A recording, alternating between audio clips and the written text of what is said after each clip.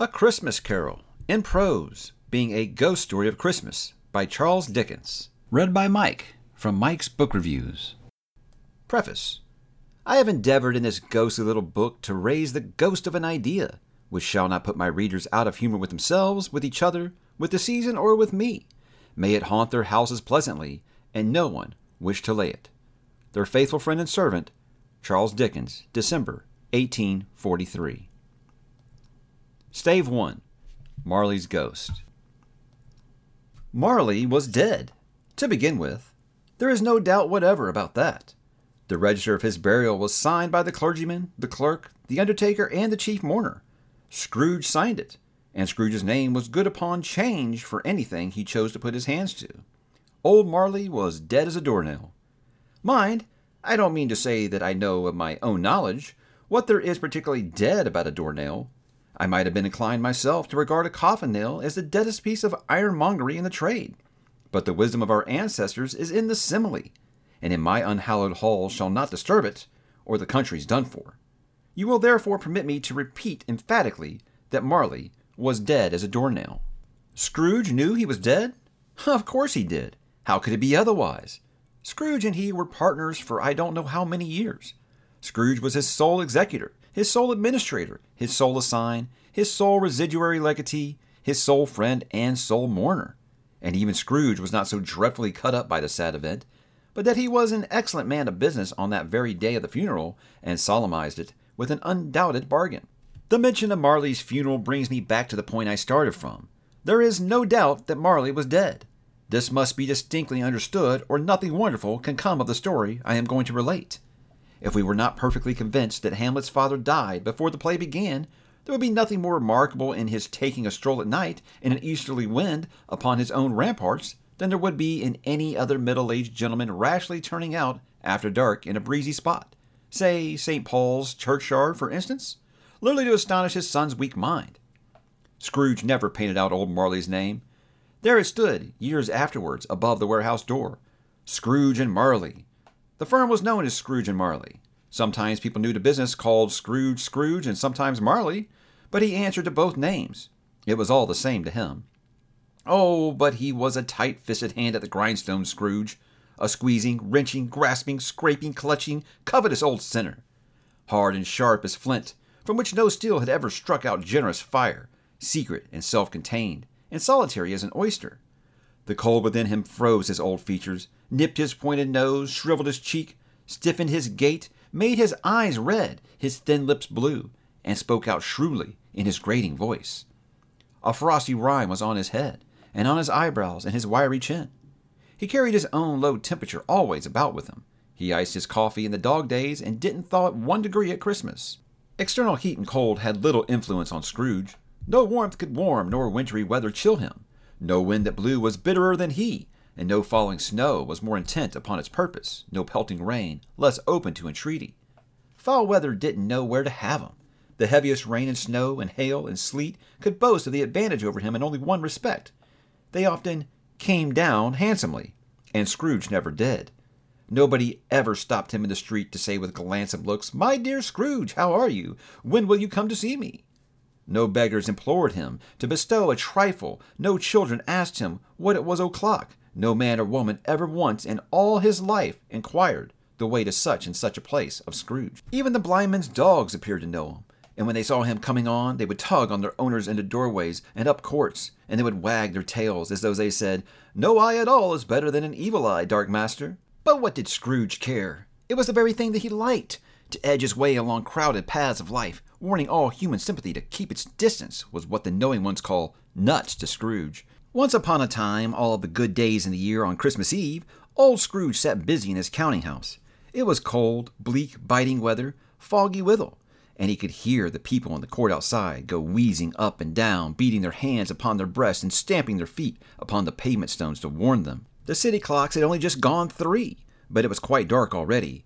It had not been light all day, and candles were flaring in the windows of the neighboring offices like ruddy smears upon the palpable brown air. The fog came pouring in at every chink and keyhole, and was so dense without that although the court was of the narrowest, the houses opposite were mere phantoms. To see the dingy cloud come drooping down, obscuring everything, one might have thought that nature lived hard by, and was brewing on a large scale. The door of Scrooge's counting house was open, that he might keep his eye upon his clerk, who in a dismal little cell beyond, a sort of tank, was copying letters. Scrooge had a very small fire, but the clerk's fire was so much very smaller that it looked like one coal. But he couldn't replenish it, for Scrooge kept the coal box in his own room, and so surely as the clerk came in with a shovel, the master predicted that it would be necessary for them to part. Wherefore the clerk put on his white comforter and tried to warm himself of the candle, in which effort, not being a man of strong imagination, he failed. "A Merry Christmas, Uncle! God save you!" cried a cheerful voice. It was the voice of Scrooge's nephew, who came upon him so quickly that it was his first intimation he had of his approach. "Ah," said Scrooge, "humbug!" He had heated himself with rapid walking in that fog and frost, this nephew of Scrooge's, that he was all in a glow. His face was ruddy and handsome, his eyes sparkled, and his breath smoked again. "Christmas a humbug, Uncle," said Scrooge's nephew. "You don't mean that, I am sure." "I do," said Scrooge. "Merry Christmas! What right have you to be merry? What reason have you to be merry? You're poor enough." "Come then," returned the nephew gaily. "What right have you to be dismal? What reason have you to be morose? You're rich enough." Scrooge, having no better answer, readily on the spur of the moment said, "Bah!" again, and followed it up with, "Humbug!" "Don't be cross, Uncle," said the nephew. "What else can I be?" returned the uncle. "When I live in such a world of fools as this, Merry Christmas! Out upon Merry Christmas! What's Christmas time to you but a time for paying bills without money, a time for finding yourself a year older, and not an hour richer, a time for balancing your books and having every item in them through a round dozen of months presented debt against you? If I could work my will," said Scrooge indignantly, "every idiot who goes about with Merry Christmas on his lips should be boiled with his own pudding, and buried with a stake of holly through his heart, he should." "Uncle," pleaded the nephew. "Nephew," returned the uncle sternly, "keep Christmas in your own way, and let me keep it in mine." "Keep it," repeated Scrooge's nephew. "But you don't keep it." "Let me leave it alone, then," said Scrooge. "Much good may it do you, much good it has ever done you." "There are many things from which I might have derived good, by which I have not profited, I dare say," returned the nephew. "Christmas among the rest. But I am sure I have always thought of Christmas time, when it has come round, apart from the veneration due to its sacred name and origin, if anything belonging to it can be apart from that, as a good time, a kind of forgiving, charitable, pleasant time, the only time I know of in the long calendar of the year, when men and women seem to be content to open their shut-up hearts freely, and to think of people below them as if they were fellow passengers to the grave, and not another race of creatures bound on other journeys. And therefore, Uncle, though it has never put up a scrap of gold or silver in my pocket, I believe that it has done me good, and will do me good, and I dare say God bless it." The clerk in the tank involuntarily applauded, becoming immediately sensible of the impropriety. He poked the fire and extinguished the last frail spark forever. "Let me hear another sound from you," said Scrooge, "and you'll keep your Christmas by losing your situation. You're quite a powerful speaker, sir," he added, turning to his nephew. "I wonder if you don't go into Parliament. Don't be angry, Uncle. Come, dine with us tomorrow." Scrooge said that he would see him. Yes, indeed, he did. He went the whole length of the expression, and said that he would see him in that extremity first. "But why?" cried Scrooge's nephew. "Why?" "Why did you get married?" said Scrooge. "Because I fell in love." "Because you fell in love," growled Scrooge, as if that were the only one thing in the world more ridiculous than a Merry Christmas. "Good afternoon." "Nay, Uncle, but you never came to see me before that happened. Why give it as a reason for not coming now?" "Good afternoon," said Scrooge. "Look, I want nothing from you. I ask nothing of you. Why cannot we be friends?" "Good afternoon," said Scrooge. "I am sorry with all my heart to find you so resolute. We have never had any quarrel to which I have been a party, but I have made the trial in homage to Christmas, and I'll keep my Christmas humor to the last. So, Merry Christmas, Uncle." "Good afternoon," said Scrooge. "And a Happy New Year." "Good afternoon," said Scrooge. His nephew left the room without an angry word notwithstanding. He stopped at the outer door to bestow the greetings of the season of the clerk, who, cold as he was warmer than Scrooge, for he returned them cordially. "There's another fellow," muttered Scrooge, who overheard him. "My clerk, with 15 shillings a week, and a wife and family talking about a Merry Christmas. I'll retire to Bedlam." This lunatic, in letting Scrooge's nephew out, had let 2 other people in. They were portly gentlemen, pleasant to behold, and now stood, with their hats off, in Scrooge's office. They had books and papers in their hands, and bowed to him. "Scrooge and Marley's, I believe," said one of the gentlemen, referring to his list. "Have I the pleasure of addressing Mr. Scrooge or Mr. Marley?"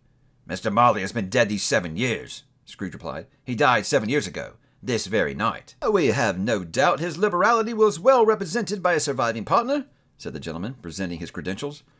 It certainly was, for they had been two kindred spirits. At the ominous word liberality, Scrooge frowned and shook his head, and handed the credentials back. "At this festive season of the year, Mr. Scrooge," said the gentleman, taking up a pen, "it is more than usually desirable that we should make some slight provision for the poor and destitute who suffer greatly at the present time. Many thousands are in want of common necessaries. Hundreds of thousands are in want of common comfort, sir." "Are there no prisons?" asked Scrooge. "Oh, plenty of prisons," said the gentleman, laying down the pen again. "And the union workhouses?" demanded Scrooge. "Are they still in operation?" "Well, they are, still," returned the gentleman. "I wish I could say they were not." "The treadmill and the poor law are in full vigor, then," said Scrooge. "I'm both very busy, sir." "Oh, I was afraid from what you said at first that something had occurred to stop them in their useful course," said Scrooge. "I'm very glad to hear it." "Under the impression that they scarcely furnish Christian cheer of mind or body to the multitude," returned the gentleman, "a few of us are endeavoring to raise a fund to buy the poor some meat and drink and means of warmth. We choose this time because it is a time of all others when want is keenly felt, and abundance rejoices. What shall I put you down for?" "Nothing," Scrooge replied. "You wish to be anonymous?" "I wish to be left alone," said Scrooge. "Since you ask me what I wish, gentlemen, that is my answer. I don't make myself merry at Christmas, and I can't afford to make idle people merry. I help to support the establishment I have mentioned. They cost enough, and those who are badly off must go there." "Well, many can't go there, and many would rather die." "If they would rather die," said Scrooge, "they had better do it, and decrease the surplus population. Besides, excuse me, I don't know that." "But you might know it," observed the gentleman. "It's not my business," Scrooge returned. "It's enough for a man to understand his own business, and not to interfere with other people's. Mine occupies me constantly. Good afternoon, gentlemen." Seeing clearly that it would be useless to pursue their point, the gentleman withdrew. Scrooge resumed his labors with an improved opinion of himself, and in a more facetious temper than was usual with him.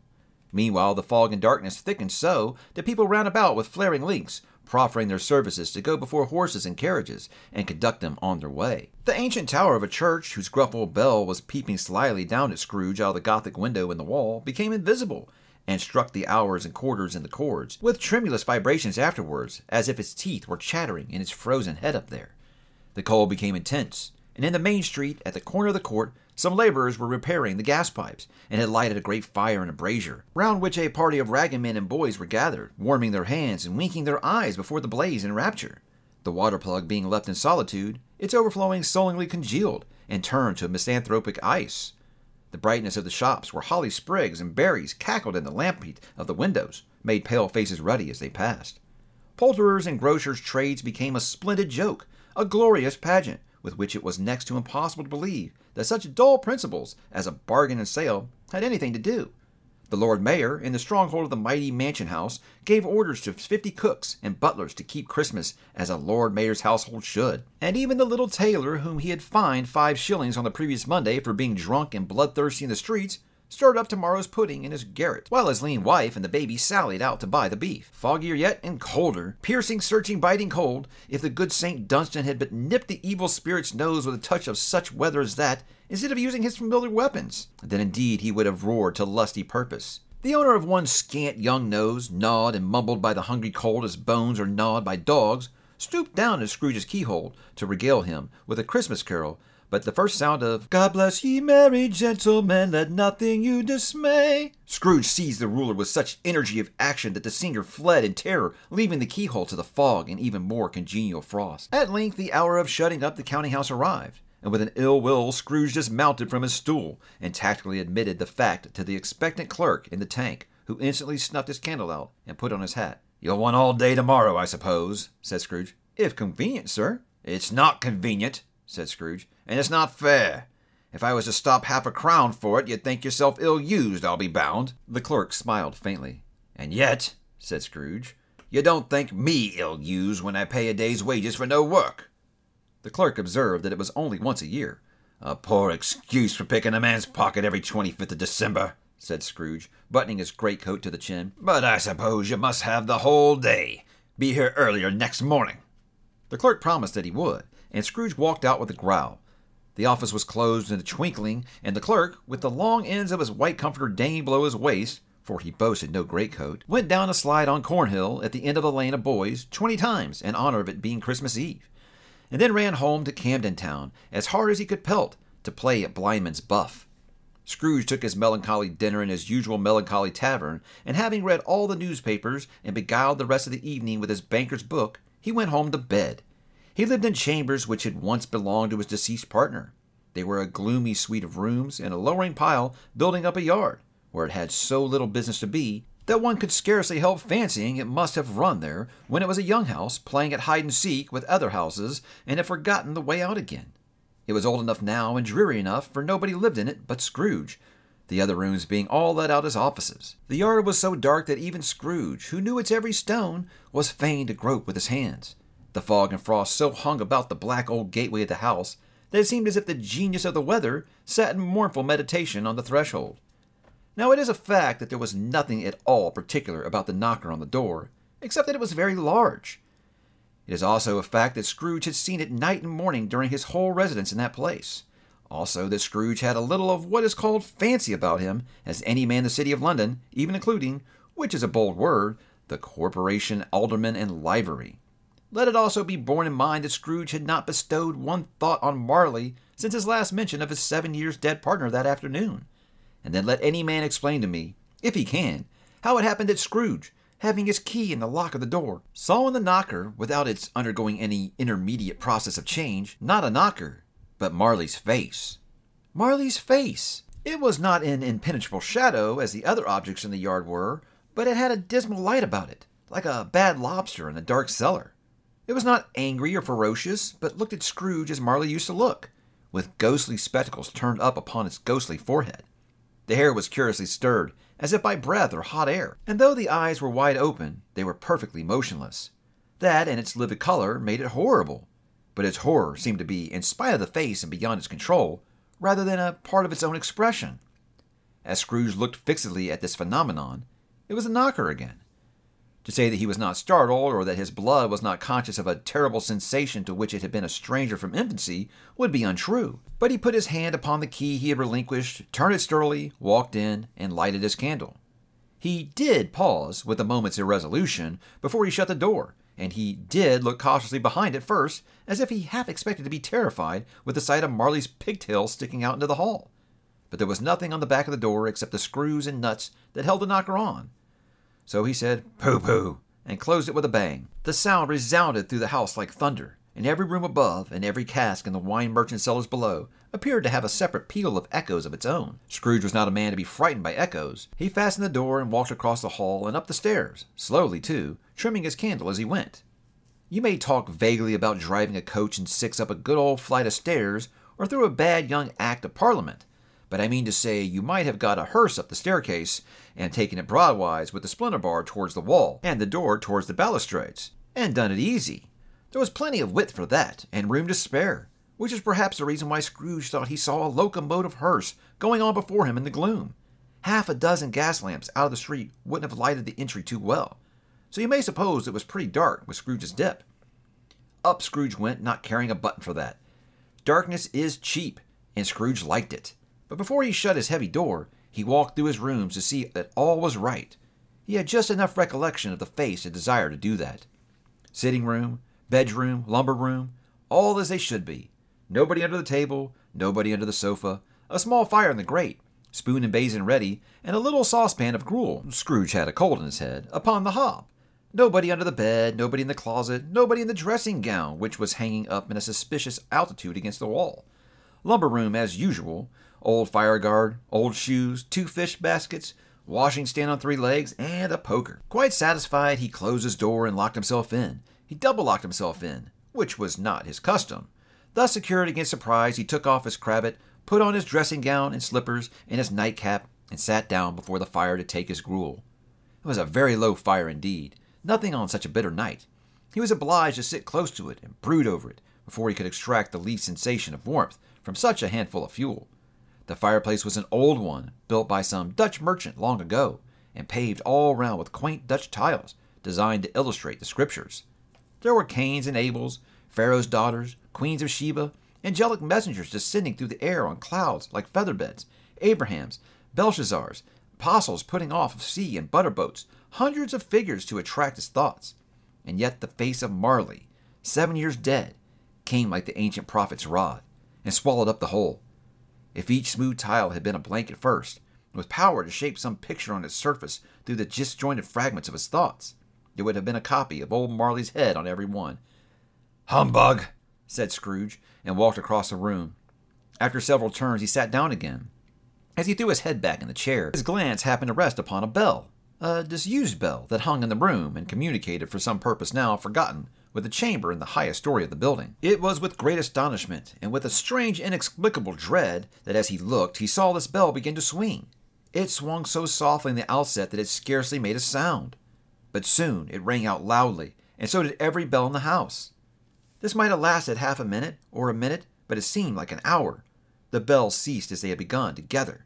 They were succeeded by a clanking noise deep down below, as if some person were dragging a heavy chain over the cask in the wine merchant's cellar. Scrooge then remembered to have heard ghosts in the haunted houses were described as dragging chains.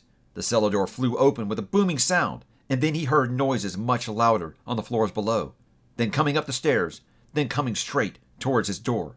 "It's humbug still," said Scrooge. "I won't believe it." His color changed, though, when without a pause it came on through the heavy door and passed into the room before his eyes. Upon its coming in, the dying flame leaped up as though it cried, "I know him! Marley's ghost!" and fell again. The same face, the very same.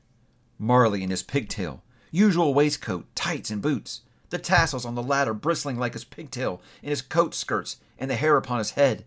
The chain he drew was clasped about his middle. It was long and wound about him like a tail, and it was made, for Scrooge observed it closely, of cash boxes, keys, padlocks, ledgers, deeds, and heavy purses wrought in steel.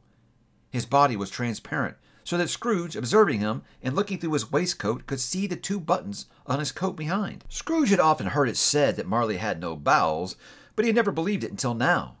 No, nor did he believe it even now. Though he looked the phantom through and through and saw it standing before him, though he felt the chilling influence of its death-cold eyes, and marked the very texture of the folded kerchief bound upon its head and chin, which wrapper he had not observed before, he was still incredulous and fought against his senses. "How now?" said Scrooge, caustic and cold as ever. "What do you want with me?" "Much." Marley's voice, no doubt about it. "Who are you?"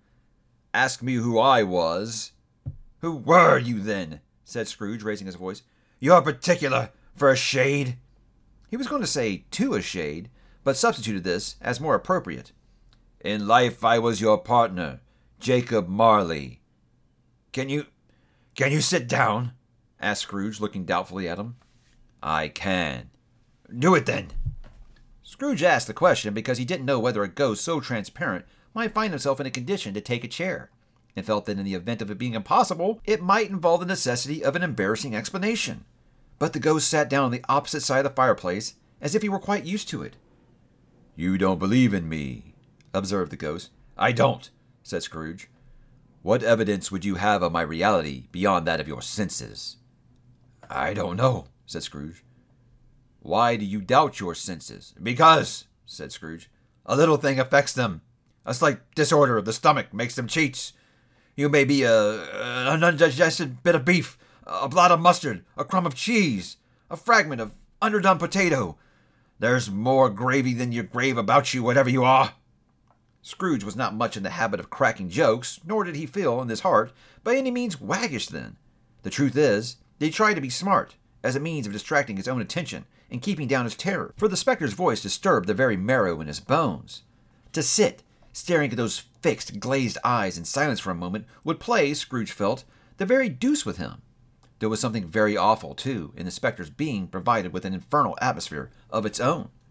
Scrooge could not feel it himself, but this was clearly the case, for though the ghost sat perfectly motionless, its hair and skirts and tassels were still agitated as if by the hot vapor from an oven. "You see this toothpick?" said Scrooge, returning quickly to the charge for the reason just assigned, and wishing, though it were only for a second, to divert the vision's stony gaze upon himself. "I do," replied the ghost. "You're not looking at it," said Scrooge. "But I see it," said the ghost, notwithstanding. "Well," returned Scrooge, "I have but to swallow this, and be for the rest of my days persecuted by a legion of goblins, all of my own creation. Humbug, I tell you, humbug!" At this, the spirit raised a frightful cry, and shook its chain with such a dismal and appalling noise that Scrooge held on tight to his chair to save himself from falling in a swoon. But how much greater was this horror, when the phantom, taking off the bandage round its head as if it were too warm to wear indoors, its lower jaw dropped upon its breast. Scrooge fell upon his knees and clasped his hands before his face. "Mercy," he said. "Dreadful apparition, why do you trouble me?" "Man of the worldly mind," replied the ghost, "do you believe in me or not?" "I do," said Scrooge. "I must. But why do spirits walk the earth? Why do they come to me?" "It is required of every man," the ghost returned, "that the spirit within him should walk abroad amongst his fellow men, and travel far and wide. And if that spirit does not forth in life, it is condemned to do so after death. It is doomed to wander through the world. Oh, woe is me, and witness what it cannot share, but might have shared on earth, and turned to happiness." Again the spectre raised a cry, and shook its chain and wrung its shadowy hands. "You are fettered," said Scrooge, trembling. "Tell me why." "I wear the chain I forged in life," replied the ghost. "I made it, link by link, yard by yard. I girded it on my own free will, and of my own free will I wore it. Is its pattern strange to you?" Scrooge trembled more and more. "Or would you know," pursued the ghost, "the weight and length of the strong coil you bear yourself? It was full as heavy and as long as this 7 Christmas Eves ago. You have labored on it since. It is a ponderous chain." Scrooge glanced about him on the floor, in the expectation of finding himself surrounded by some 50 or 60 fathoms of iron cable, but he could see nothing. "Jacob," he said imploringly, "old Jacob Marley, tell me more. Speak comfort to me, Jacob." "I have none to give," the ghost replied. "It comes from other regions, Ebenezer Scrooge, and is conveyed by other ministers, to other kinds of men. Nor can I tell you what I would. A very little more is all permitted to me. I cannot rest, I cannot stay, I cannot linger anywhere. My spirit never walked beyond our counting-house, mark me. In my life, in my spirit, never rode beyond the narrow limits of our money-changing hole. And weary journeys lie before me." It was a habit with Scrooge, whenever he became thoughtful, to put his hands in his breeches pockets. Pondering on what the ghost had said, he did so now, but without lifting up his eyes or getting off his knees. "You must have been very slow about it, Jacob," Scrooge observed in a businesslike manner, though with humility and deference. "Slow," the ghost repeated. 7 years dead," mused Scrooge. "And traveling all the time?"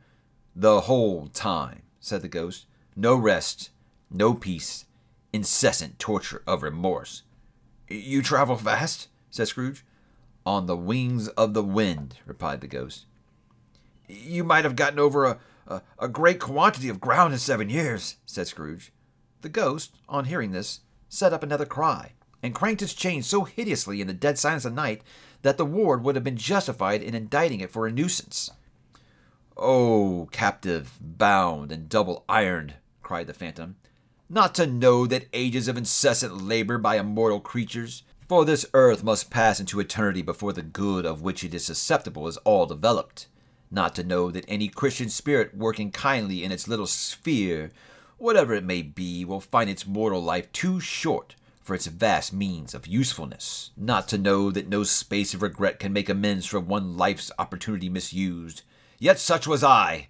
Oh, such was I." "But you were always a good man of business, Jacob," faltered Scrooge, who now began to apply this to himself. "Business!" cried the ghost, wringing its hands again. "Mankind was my business. The common welfare was my business. Charity, mercy, forbearance, and benevolence were all my business. The dealings of my trade were but a drop of water in the comprehensive ocean of my business." It held up its chain at arm's length, as if that were the cause of all its unavailing grief, and flung it heavily upon the ground again. "At this time of the rolling year," the spectre said, "I suffer most. Why did I walk through crowds of fellow beings with my eyes turned down, and never raise them to that blessed star which led the wise men to a poor abode? Were there no poor homes to which its light would have conducted me?" Scrooge was very much dismayed to hear the spectre going on at this rate, and began to quake exceedingly. "Hear me," cried the ghost. "My time is nearly gone." "I will," said Scrooge. "Don't be hard on me. Don't be flowery, Jacob. Pray." "How is it that I appear before you in a shape that you can see I may not tell? I have sat invisible beside you many a day." It was not an agreeable idea. Scrooge shivered and wiped the perspiration from his brow. "That is no light part of my penance," pursued the ghost. "I am here tonight to warn you that you have yet a chance and hope of escaping my fate. A chance and hope of my procuring Ebenezer." "You were always a good friend to me," said Scrooge. "Thank ye."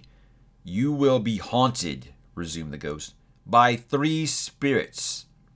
Scrooge's countenance fell almost as low as the ghost had done. "Is that the chance and hope you mentioned, Jacob?" he demanded in a faltering voice. "It is." I think I'd rather not," said Scrooge. "Without their visits," said the ghost, "you cannot hope to shun the path I tread. Expect the first tomorrow when the bell tolls 1. Couldn't I take them all at once and have it over, Jacob?" hinted Scrooge. "Expect the second one on the next night at the same hour. The third upon the next night, when the last stroke of 12 has ceased to vibrate. Look to see me no more, and look that, for your own sake, you remember what has passed between us." When it had said these words, the spectre took its wrapper from the table and bound it round its head as before. Scrooge knew this by the smart sound his teeth made when the jaws were brought together by the bandage. He ventured to raise his eyes again, and found his supernatural visitor confronting him in an erect attitude with its chain wound over and about its arm. The apparition walked backward from him, and at every step it took, the window raised itself a little, so that when the spectre reached it, it was wide open. It beckoned Scrooge to approach, which he did. When they were within 2 paces of each other, Marley's ghost held up its hand, warning him to come no nearer. Scrooge stopped, not so much in obedience as in surprise and fear, for on the raising of the hand he became sensible of confused noises in the air, incoherent sounds of lamentation and regret, wailings inexpressibly sorrowful and self-accusatory. The spectre, after listening for a moment, joined in the mournful dirge and floated out upon the bleak, dark night. Scrooge followed to the window, desperate in his curiosity. He looked out, the air filled with phantoms, wandering hither and thither in restless haste, and moaning as they went. Every one of them wore chains like Marley's ghost. Some few, they might be guilty governments, were linked together. None were free. Many had been personally known to Scrooge in their lives. He had been quite familiar with one old ghost in a white waistcoat with a monstrous iron safe attached to its ankle, who cried piteously at being unable to assist a wretched woman with an infant whom it saw below upon a doorstep. The misery with them all was clearly that they sought to interfere for good in human matters, and had lost that power forever. Whether these creatures faded into mist, or mist enshrouded them, he could not tell. But they and their spirit voices faded together, and the night became as it had been when he had walked home. Scrooge closed the window, and examined the door by which the ghost had entered. It was double-locked, as he had locked it with his own hands, and the bolts were undisturbed. He tried to say, "Humbug," but stopped at the first syllable. And being from the emotion he had undergone, and the fatigues of the day, or his glimpse of the invisible world, or the dull conversation of the ghost, or the lateness of the hour, much in need of repose, went straight to bed, without undressing, and fell asleep upon the instant. Stave 2, the first of the 3 spirits. When Scrooge awoke, it was so dark that looking out of bed, he could scarcely distinguish the transparent window from the opaque walls of his chamber. He was endeavoring to pierce the darkness with his ferret eyes when the chimes of a neighboring church struck the 4 quarters, so he listened for the hour. To his great astonishment, the heavy bell went on from 6 to 7, from 7 to 8, and regularly up to 12, then stopped. 12! It was past 2 when he went to bed. The clock was wrong. An icicle must have gotten in the works. 12! He touched the spring of his repeater to correct his most preposterous clock. Its rapid little pulse beat 12 and stopped. "Why, it isn't possible," said Scrooge, "that I can't have slept the whole day and far into another night. It isn't possible that anything has happened to the sun, and this is 12 at noon." The idea being an alarming one, he scrambled out of bed and groped his way to the window. He was obliged to rub the frost off with the sleeve of his dressing gown before he could see anything, and could see very little then. All he could make out was that it was still very foggy and extremely cold, and that there was no noise of people running to and fro, and making a great stir as there unquestionably would have been if night had been beaten off by bright day, and taken possession of the world. This was a great relief, because 3 days after Eight's sight of the first exchange to pay Ebenezer Scrooge of his order, or so forth, would have become a mere United States security, if there were no days to count by. Scrooge went to bed again and thought it over and over, and could make nothing of it. The more he thought, the more perplexed he was, and the more he endeavored not to think, the more he thought. Marley's ghost bothered him exceedingly. Every time he resolved within himself, after a mature inquiry, that it was all a dream, his mind flew back again, like a strong spring release, to its first position, and presented the same problem to be worked out all through. Was it a dream or not? Scrooge lay in this state until the chimes had gone 3/4 more, when he remembered on a sudden that the ghost had warned him of a visitation when the bell tolled 1. He resolved to lie awake until the hour was past, and considering that he could go no more, go to sleep to go to heaven, this was perhaps the wisest resolution in his power. The quarter was so long that he was more than once convinced he must have sunk into a doze unconsciously, and missed the clock. At length it broke upon his listening ear. Ding-dong! 1/4 past, Scrooge said, counting. Ding-dong! 1/2 past, said Scrooge. Ding-dong! 1/4 to it, said Scrooge. Ding-dong! The hour itself, said Scrooge, triumphantly, and nothing else. He spoke before the hour bell sounded, which it now did with a deep, dull, hollow, melancholy 1. Light flashed up in the room upon the instant, and the curtains above his bed were drawn. The curtains of his bed were drawn aside, I tell you, by a hand. Not the curtains at his feet, nor the curtains at his back, but those to which his face was addressed. The curtains of his bed were drawn aside, and Scrooge, starting up into a half-recumbent attitude, found himself face to face with the unearthly visitor who drew them, as close to it as I am now to you, and I am standing in the spirit at your elbow.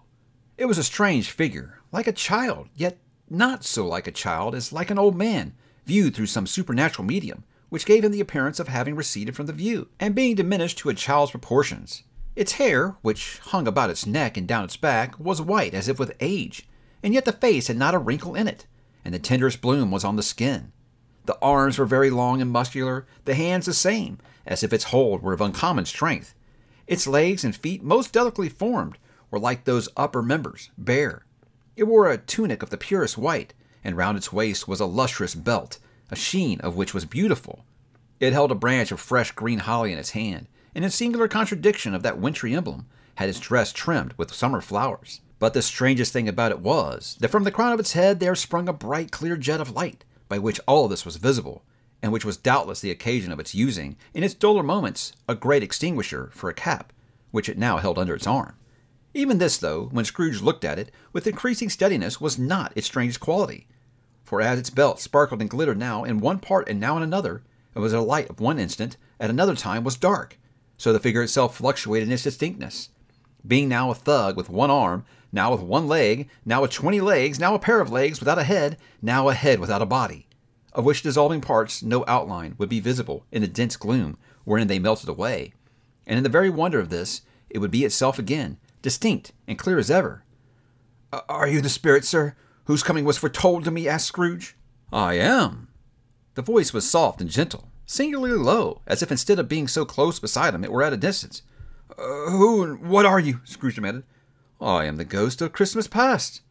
"Long past?" inquired Scrooge, observant of its dwarfish stature. "No, your past."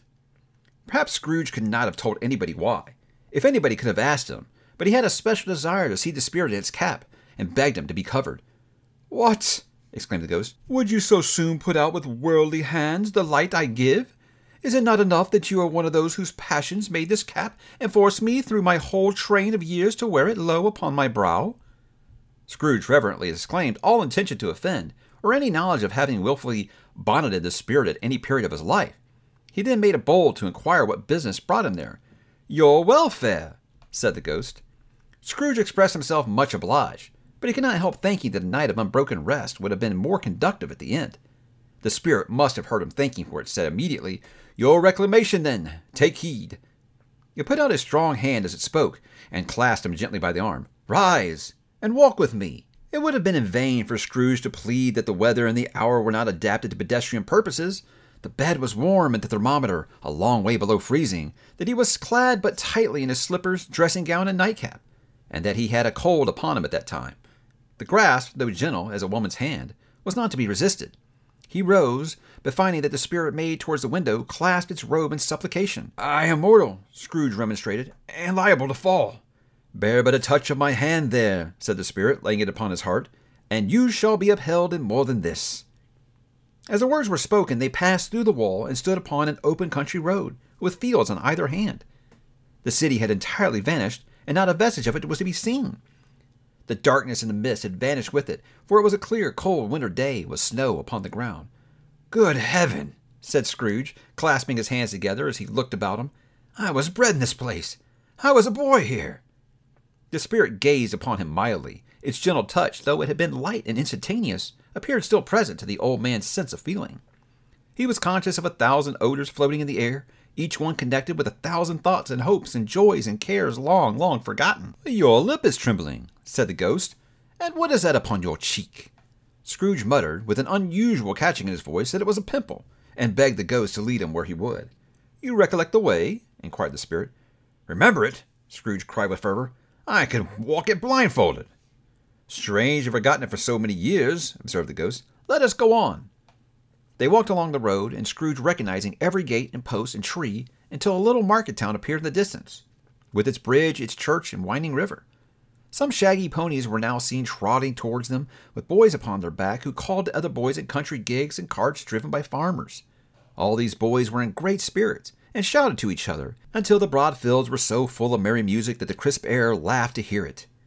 "These are but shadows of things that have been," said the ghost. "They have no consciousness of us." The jocular travelers came on, and as they came, Scrooge knew and named them every one. Why was he rejoiced beyond all bounds to see them? Why did his eye glisten? Why did his heart leap up as they went past? Why was he filled with gladness when he heard them give each other Merry Christmas as they parted at crossroads and byways for their several homes? What was merry about Christmas to Scrooge? Out upon Merry Christmas, what good had it ever done to him? "The school is not quite deserted," said the ghost. "A solitary child, neglected by his friends, is left there still." Scrooge said he knew it, and he sobbed. They left the high road by a well-remembered lane, and soon approached a mansion of dull red brick with a little weathercock surmounted cupola on the roof, and a bell hanging in it. It was a large house, but one of the broken fortunes, for the spacious offices were little used. Their walls were damp and mossy, their windows broken, and their gates decayed. Fowls clucked and strutted in the stables, and the coach-houses and sheds were overrun with grass. Nor was it more retentive as ancient state within, for entering the dreary hall and glancing through the open doors of many rooms, they found them poorly furnished, cold, and vast. There was an earthly savor in the air, a chilly bareness in the place, which associated itself somehow with too much getting caught by candlelight and not too much to eat. They went, the ghost and Scrooge, across the hall to a door at the back of the house. It opened before them and disclosed a long, bare, melancholy room made barer still by lines of plain deal forms and desks. At one of these a lonely boy was reading near a feeble fire, and Scrooge sat down upon a form and wept to see his poor forgotten self as he had used to be. Not a latent echo in the house, not a squeak and a scuffle from mice behind the paneling, not a drip from the half-thwarted waterspout in the dull yard behind, not a sigh among the leafless boughs of one despondent poplar, not the idle swindling of an empty storehouse door. No, not a clicking in the fire, but fell upon the heart of Scrooge with a softening influence and gave a freer passage to his tears. The spirit touched him on the arm and pointed to his younger self, intent upon his reading. Suddenly, a man in foreign garments, wonderfully real and distinct to look at, stood outside the window with an axe stuck in his belt and leading an ass laden with wood by the bridle. "Why, it's Ali Baba!" Scrooge exclaimed in ecstasy. "It's dear old honest Ali Baba! Yes, I know. One Christmas time, when yonder solitary child was left here alone, he did come, for the first time, just like that. Poor boy! And Valentine," said Scrooge, "and his wild brother Orson. There they go! And what's his name, who was put down in his drawers, asleep at the gate of Damascus? Don't you see him? And the Sultan's groom turned upside down by the Janai. There he is upon his head. Serve him right. I'm glad of it. What business had he to be married to the princess?" To hear Scrooge expending all the earnestness of his nature in such subjects in most extraordinary voice between laughing and crying, and to see his heightened and excited face, would have been a surprise to his business friends in the city indeed. "There's the parrot!" cried Scrooge. "Green body and yellow tail, with a thing like lettuce growing out the top of its head. There he is! Poor Robin Crusoe, he called him, when he had come home again after sailing round the island. Poor Robin Crusoe, where have you been, Robin Crusoe? The man thought he was dreaming, but he wasn't. It was the parrot, you know. There goes Friday, running for his life to the little creek. Holla, hoop, halloo!" Then, with a rapidity of transition very foreign to his usual character, he said in pity of his poor self, "Poor boy," and cried again. "I wish," Scrooge muttered, putting his hand in his pocket and looking about him after drying his eyes with his cuff. "Oh, but it's too late now." "What is the matter?" asked the spirit. "Nothing," said Scrooge. "Nothing. There was a boy singing a Christmas carol at my door last night. I should like to have given him something, that's all." The ghost smiled thoughtfully and waved his hand, saying it as it did so, "Let us see another Christmas." Scrooge's former self grew larger at the words, and the room became a little darker and more dirty. The panels shrunk, the windows cracked, fragments of plaster fell out of the ceiling, and the naked laths were shown instead. But how all this was brought about, Scrooge knew no more than you do. He only knew that it was quite correct, that everything had happened so, and that there he was, alone again, when all the other boys had gone home for the jolly holidays. He was not reading now, but walking up and down despairingly.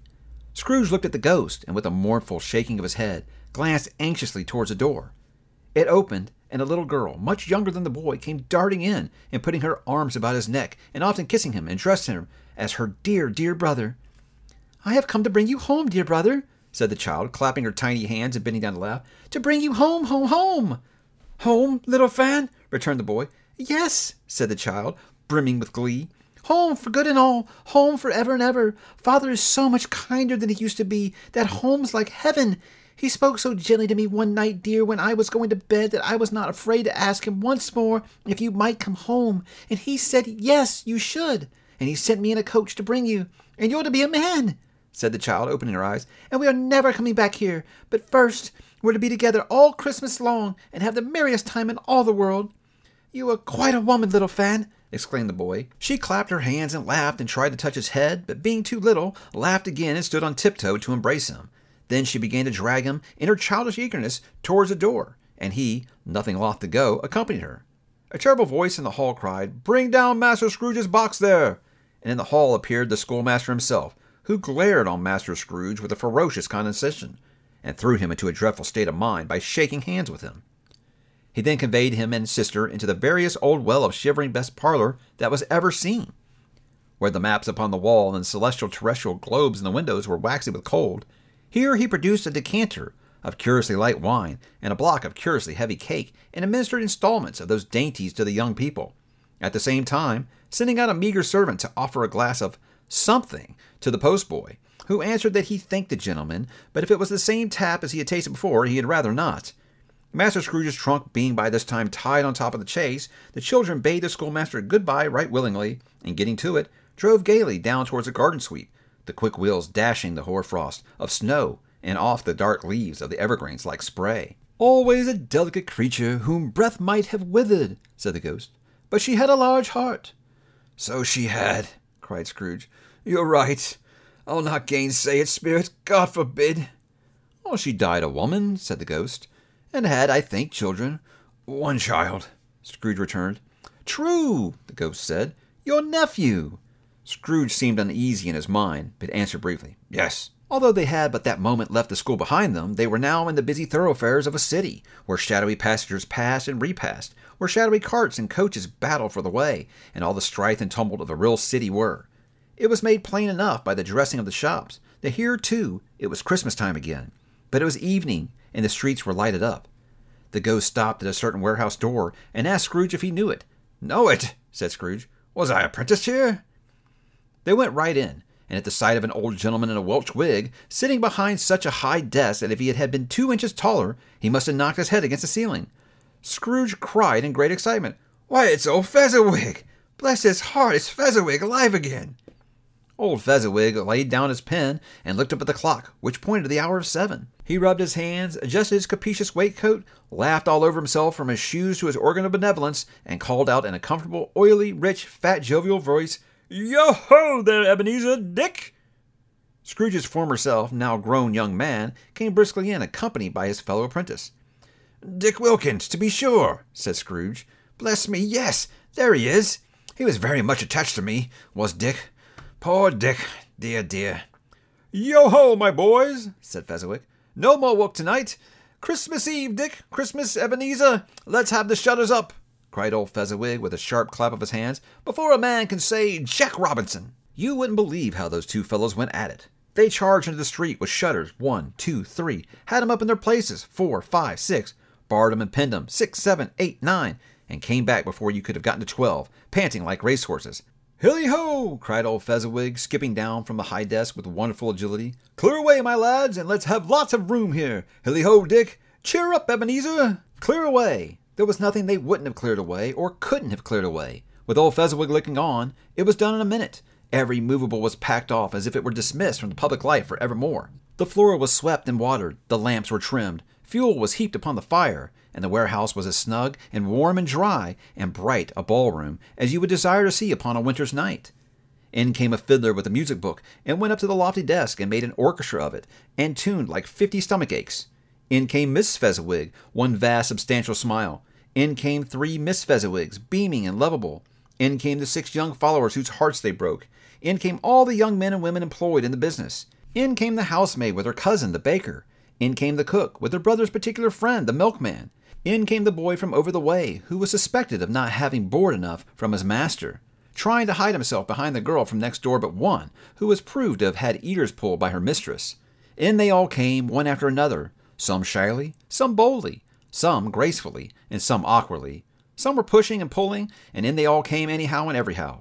Away they all went, 20 couple at once, hands half round and back again the other way, down the middle and up again, round in various stages of affectionate grouping, old top couple always turning up in the wrong place, new top couple stopping off again. As soon as they all got there, all the top couples at last, and not a bottom one to help them. When this result was brought about, old Fezziwig, clapping his hands to stop the dance, cried out, "Well done!"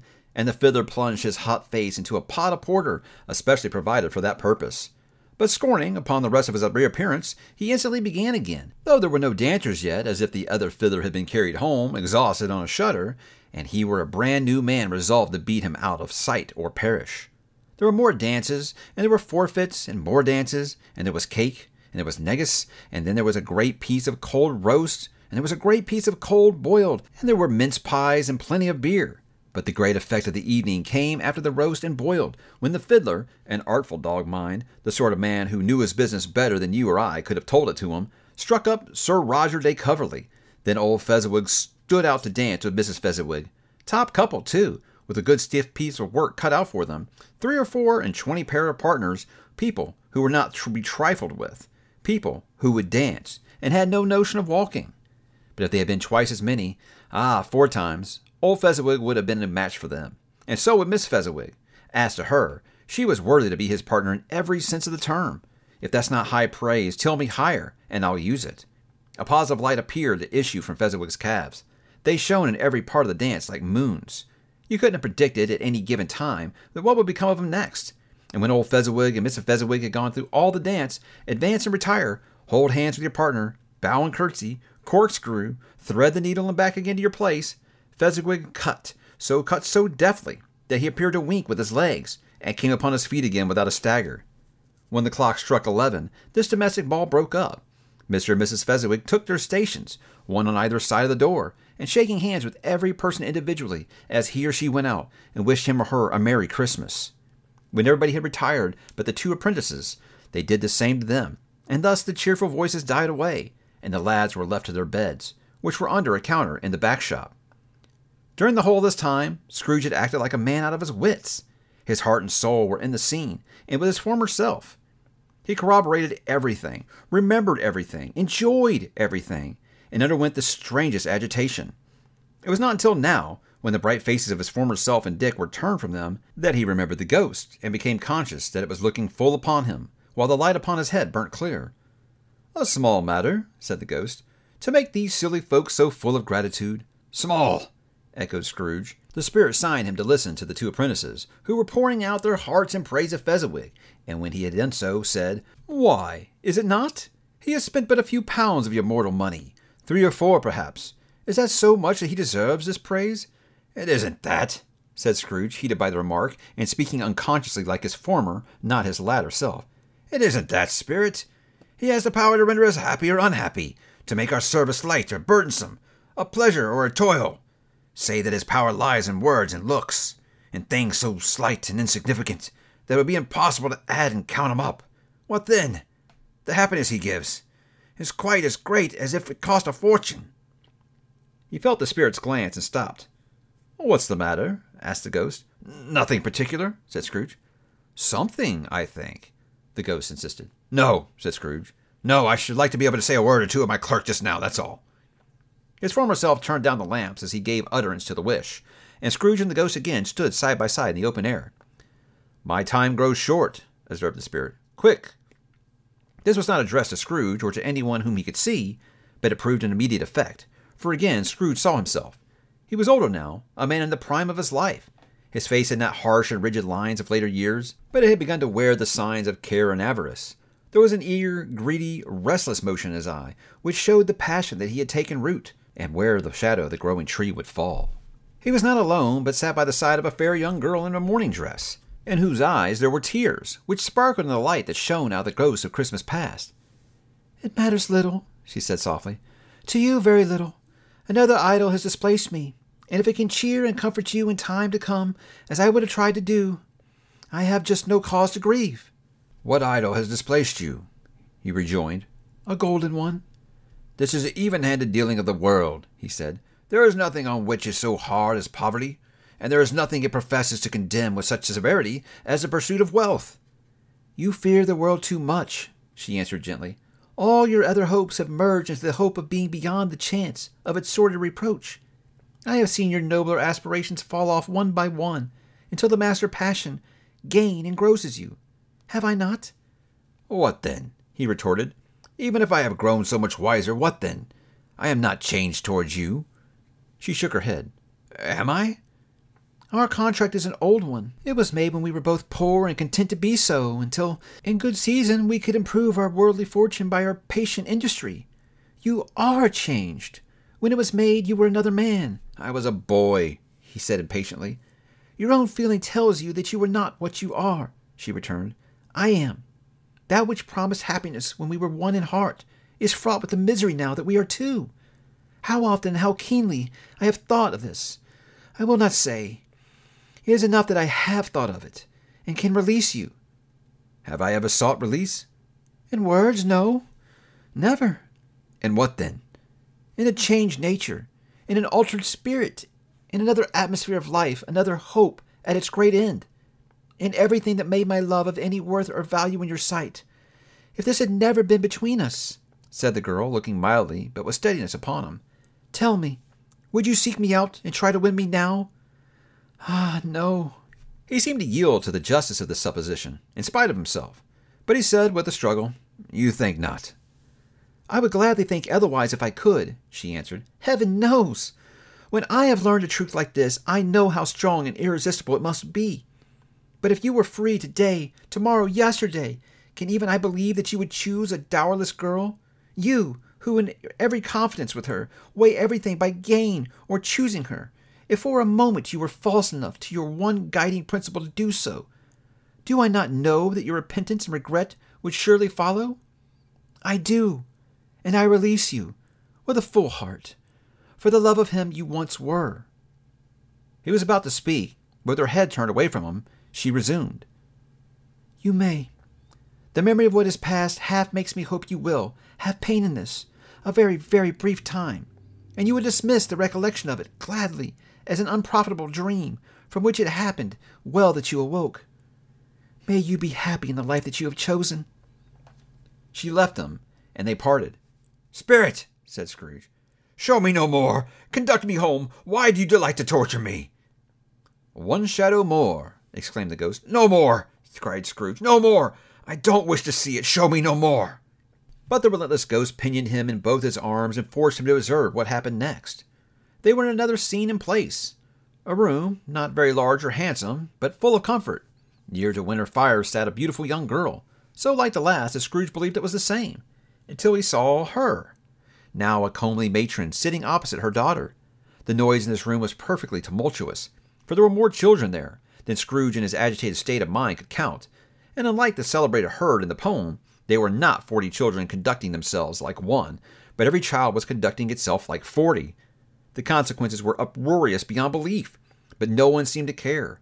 On the contrary, the mother and daughter laughed heartily and enjoyed it very much, and the latter, soon beginning to mingle in the sports, got pillaged by the young brigands most ruthlessly.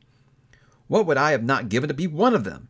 Though I never could have been so rude, no, I wouldn't for the wealth of all the world have crushed that braided hair and torn it down, and for the precious little shoe I wouldn't have plucked it off, God bless my soul, to save my life.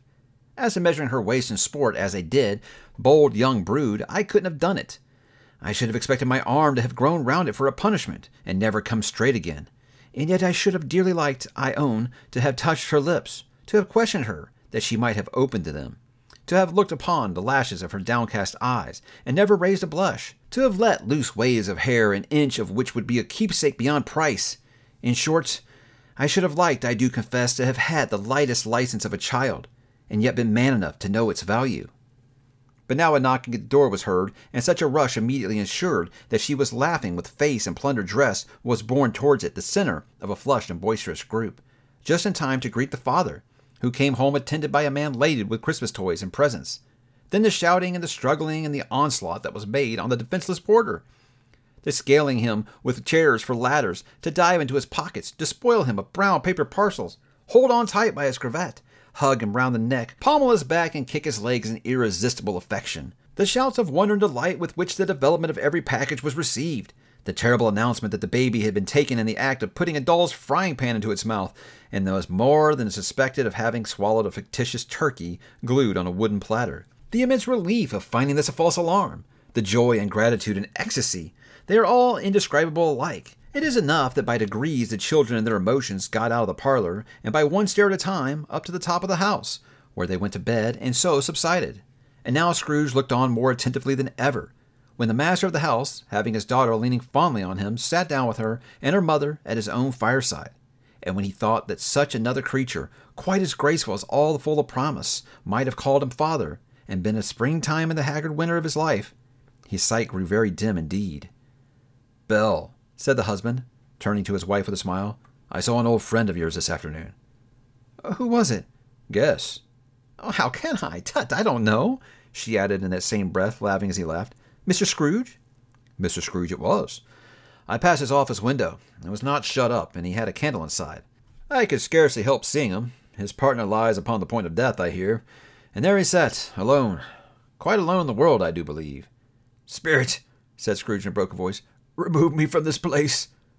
"I told you that these were shadows of things that have been," said the ghost. "That they are what they are. Do not blame me." "Remove me," Scrooge exclaimed. "I cannot bear it."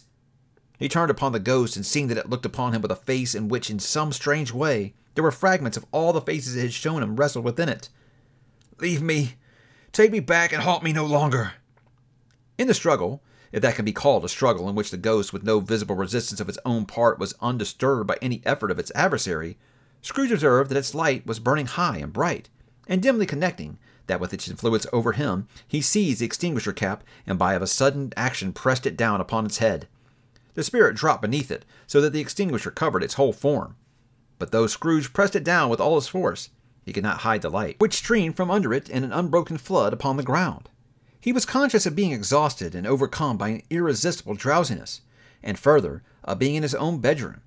He gave the cap a parting squeeze, in which his hand relaxed, and had barely time to reel to bed before he sank into a heavy sleep. Stave 3, the second of the three spirits.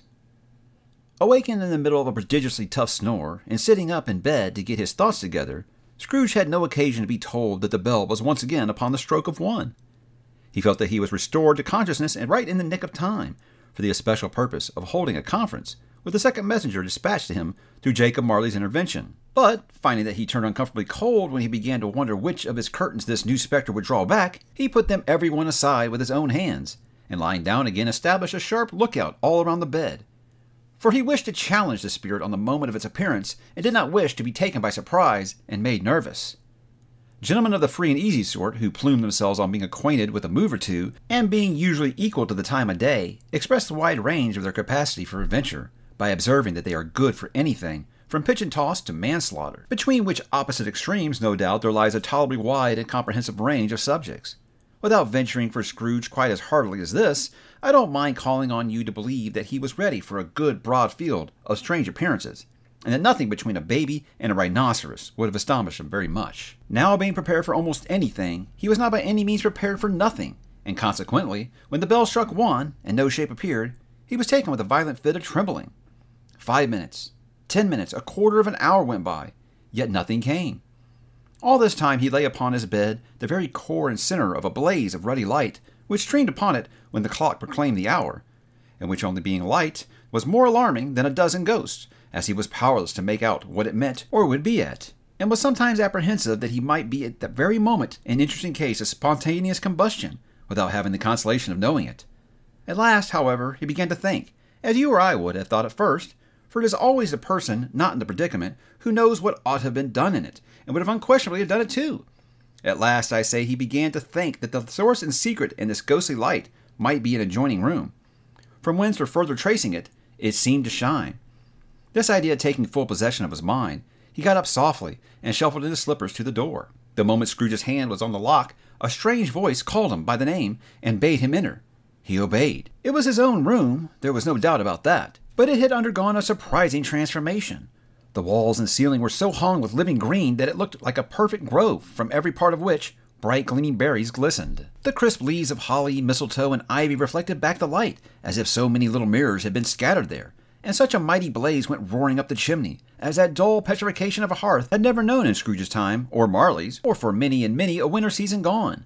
Heaped up on the floor, to form a kind of throne, were turkeys, geese, game, poultry, brawn, great joints of meat, suckling pigs, long wreaths of sausages, mince pies, plum puddings, barrels of oysters, red-hot chestnuts, cherry-cheeked apples, juicy oranges, luscious pears, immense 12th cakes, and seething bowls of punch that made the chamber dim with a delicious steam.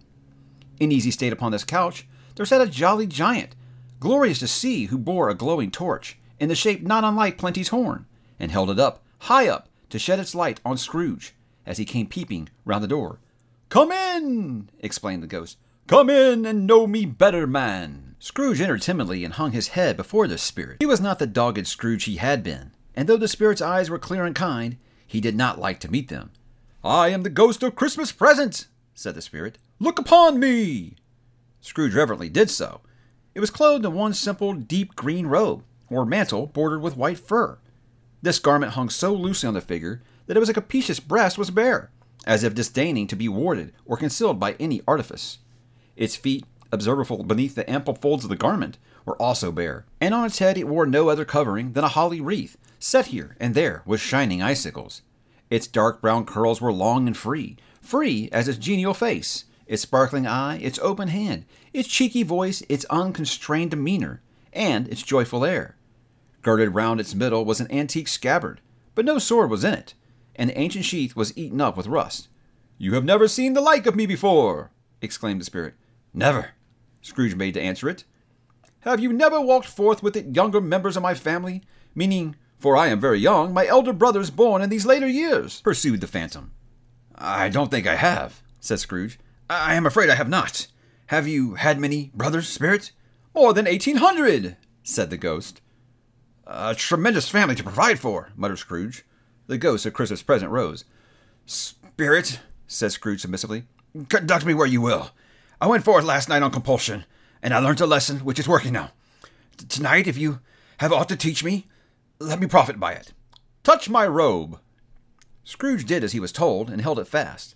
Holly, mistletoe, red berries, ivy, turkeys, geese, game, poultry, brawn, meat, pigs, sausages, oysters, pies, puddings, fruit, and punch all vanished instantly. And so did the room, the fire, the ruddy glow, the hour of night, and they stood in the city streets on Christmas morning, where, for the weather was severe, the people made a rough, but brisk and not unpleasant kind of music, in scraping the snow from the pavement in front of their dwellings and from the tops of their houses, whence it was mad delight to the boys to see it come plumbing down on the road below, and splitting into artificial little snowstorms. The house fronts looked black enough, and the windows blacker, constraining with the smooth white sheet of snow upon the roofs, and with the dirtier snow upon the ground, which lay deposit had been plowed deep in furrows by heavy wheels of carts and wagons. Furrows that crossed and recrossed each other hundreds of times, where the great streets branched off and made intricate channels, hard to trace in the thick yellow mud and icy water. The sky was gloomy, and the shorter streets were choked up with a dingy mist, half thawed, half frozen, whose heavier particles descended in a shower of sooty atoms, as if all the chimneys in Great Britain had, by one consent, caught fire, and were blazing away to their dear heart's content. There was nothing very cheerful in the climate of the town, and yet there was an air of cheerfulness abroad that the clearest summer air and brightest summer sun might have endeavored to diffuse in vain. For the people who were shoveling away on the housetops were jovial and full of glee, calling out to one another from the parapets, and now and then exchanging a facetious snowball, better-natured missile far than many a worldly jest, laughing heartily if it went right, and not less heartily if it went wrong. The poulterers' shops were still half open, and the fruiterers were radiant in their glory. There were great round pot-bellied baskets of chestnuts, shaped like the waistcoats of jolly old gentlemen, lolling at the doors and tumbling out into the street in their apoplectic opulence. There were ruddy, brown-faced, broad-girthed Spanish onions, shining in the fatness of their growth like Spanish friars, and winking from their shelves in wanton slyness at the girls as they went by, and glanced demurely at the hung-up mistletoe. There were pears and apples clustered high in blooming pyramids. There were bunches of grapes made in the shopkeeper's benevolence to dangle from capacious hooks that people's mouths might water gratis as they passed. There were piles of filberts, mossy and brown, recalling in their fragrance ancient walks among the woods and pleasant shufflings ankle-deep through withered leaves. There were Norfolk biffins, squab and swarthy, setting off the yellow in the oranges and lemons, and in the great compactness of their juicy persons, urgently entreating and beseeching to be carried home in paper bags and eaten after dinner. The very gold and silver fish set forth among these choice fruits in a bowl, though members of a dull and stagnant-blooded race, appeared to know that there was something going on, and to a fish went gasping round and round their little world in slow and passionless excitement. The grocers! Oh, the grocers! Nearly closed, with perhaps 2 shutters down, or 1. But though those gaps such glimpses, it was not alone that the scales descending on the counter made a merry sound, or that the twine and roller parted company so briskly, or that the canisters were rattled up and down like juggling tricks, or even that the blended scents of a tea and coffee were so grateful to the nose, or even that the raisins were so plentiful and rare, the almonds so extremely white, the sticks of cinnamon so long and straight, the other spices so delicious, and the candied fruit so caked and spotted with molten sugar as to make the coldest lookers-on feel faint and subsequently bilious. Nor was it that the figs were moist and pulpy, or that the French plums blushed in modest tartness from their highly decorated boxes, or that everything was good to eat and in its Christmas dress. But the customers were all so hurried and so eager in the hopeful promise of the day that they tumbled up against each other at the door, clashing their wicket baskets wildly, and left their purchases upon the counter and came running back to fetch them, and committed hundreds of the like mistakes in the best humor possible, while the grocer and his people were so frank and fresh that the polished hearts with which they fastened their aprons behind might have been their own, worn outside for general inspection and for Christmas dolls to peck at if they chose. But soon the steeples called good people all to church and chapel, and away they came, flocking through the streets in their best clothes and with their gayest faces. And at the same time there emerged from scores of by-streets, lanes, and nameless turnings innumerable people, carrying their dinners to the bakers' shops. The sight of these poor revelers appeared to interest the spirit very much, for he stood with Scrooge beside him in a baker's doorway, and taking off the covers as their bearers passed, sprinkled incense on their dinners from his torch. And it was a very uncommon kind of torch, for once or twice, where there were angry whirls between some dinner carriers who had jostled each other, he shed a few drops of water on them from it, and their good humor was restored directly. For they said it was a shame to quarrel upon Christmas Day, and so it was. God love it, so it was. In time the bells ceased, and the bakers were shut up, and yet there was a genial shadowing forth of all these dinners into progress of their cooking, in the thawed blotch of wet above each baker's oven, where the pavement smoked as if the stones were cooking too. "Is there a peculiar flavor in what you sprinkle from your torch?" asked Scrooge. "There is. My own." "Would it apply to any kind of dinner on this day?" asked Scrooge. "To any kindly given. To a poor one most." "Why to a poor one most?" asked Scrooge. "Because it needs it most." "Spirits," said Scrooge after a moment's thought, "I wonder you, of all the beings in the many worlds about us, should desire to cramp these people's opportunities of innocent enjoyment." "Aye," cried the spirit. You would deprive them of their means of dining every seventh day, often the only day on which they can be said to dine at all? Said Scrooge. Wouldn't you? Aye, cried the spirit. You seek to close these places on the seventh day, said Scrooge, and it comes to the same thing. I seek, exclaimed the spirit. Forgive me if I'm wrong. It is but done in your name, or at least in that of your family, said Scrooge.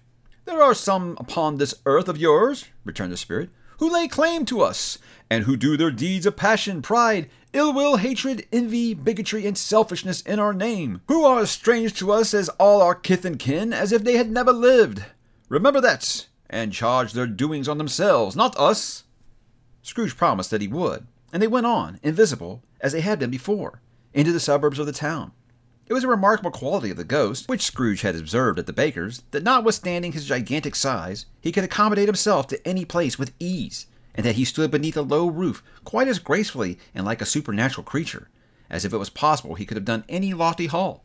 And perhaps it was the pleasure the good spirit had in showing off his power of his, or else it was his own kind, generous, hearty nature, and his sympathy with all poor men, that led him straight to Scrooge's clerk's. For there he went, and took Scrooge with him, holding to his robe.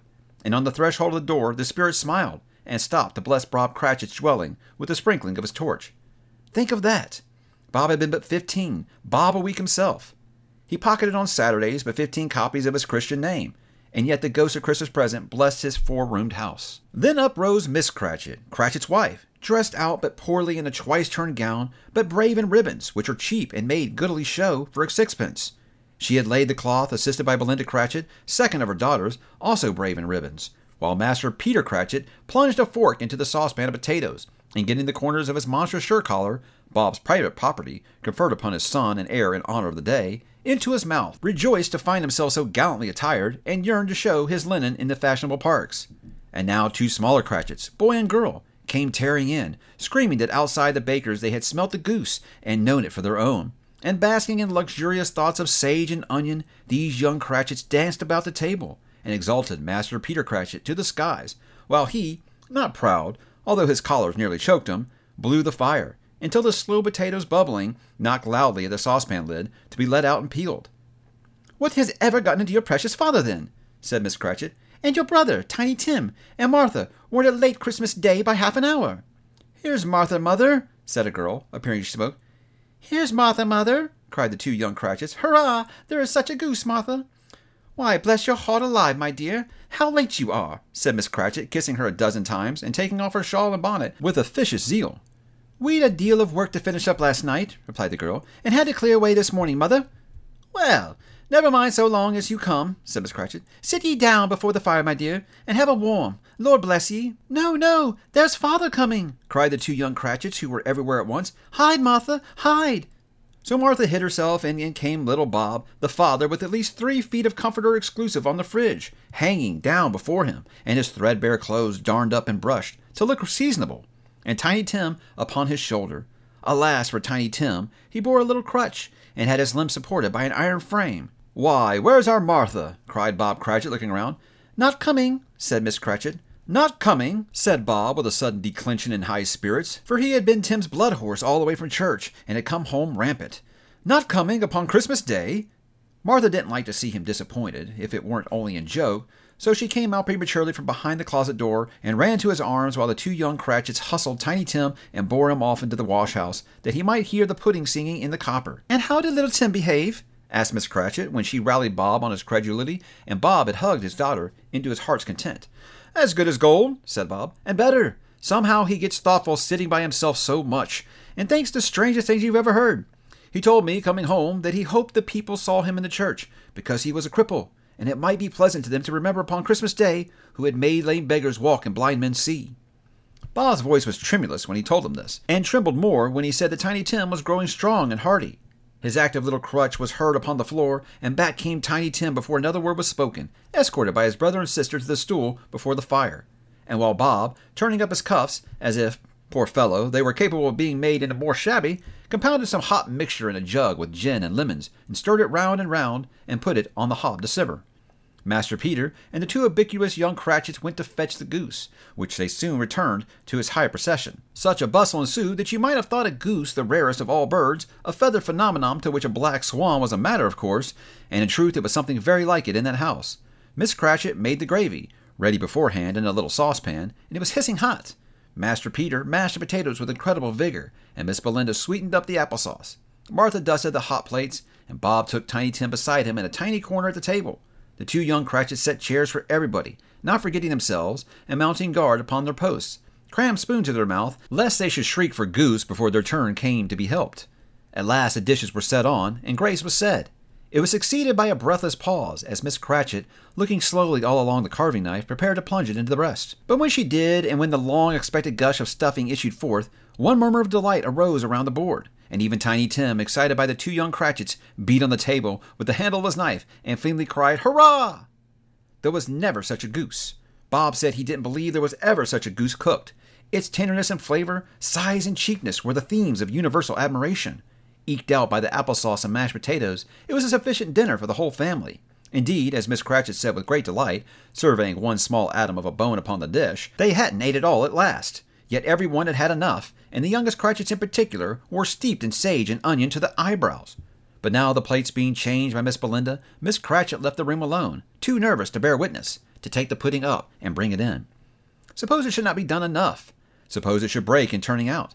Suppose somebody should have got over the wall in the backyard and stolen it while they were merry with goose, a supposition at which the two young Cratchits became livid. All sorts of horrors were supposed. Hello! A great deal of steam. The pudding was out of the copper, a smell like a washing day. That was the cloth. A smell like an eating house and a pastry cook's next door to each other. The laundress is next door to that. That was the pudding. In half a minute Miss Cratchit entered, flushed but smiling proudly, with the pudding like a speckled cannonball, so hard and firm, blazing in half a corner of ignited brandy, and bedight with Christmas hollies stuck into the top. Oh, what a wonderful pudding! Bob Cratchit said, and calmly too, that he regarded it as the greatest success achieved by Miss Cratchit since their marriage. Miss Cratchit said that now the weight was off her mind, and she would confess that she had her doubts about the quantity of flour. Everybody had something to say about it, but nobody said or thought it was at all a small pudding for a large family. It would have been a flat heresy to do so. Any Cratchit would have been blushed to hint at such a thing. At last the dinner was all done, the cloth was cleared, the hearth swept, and the fire made up.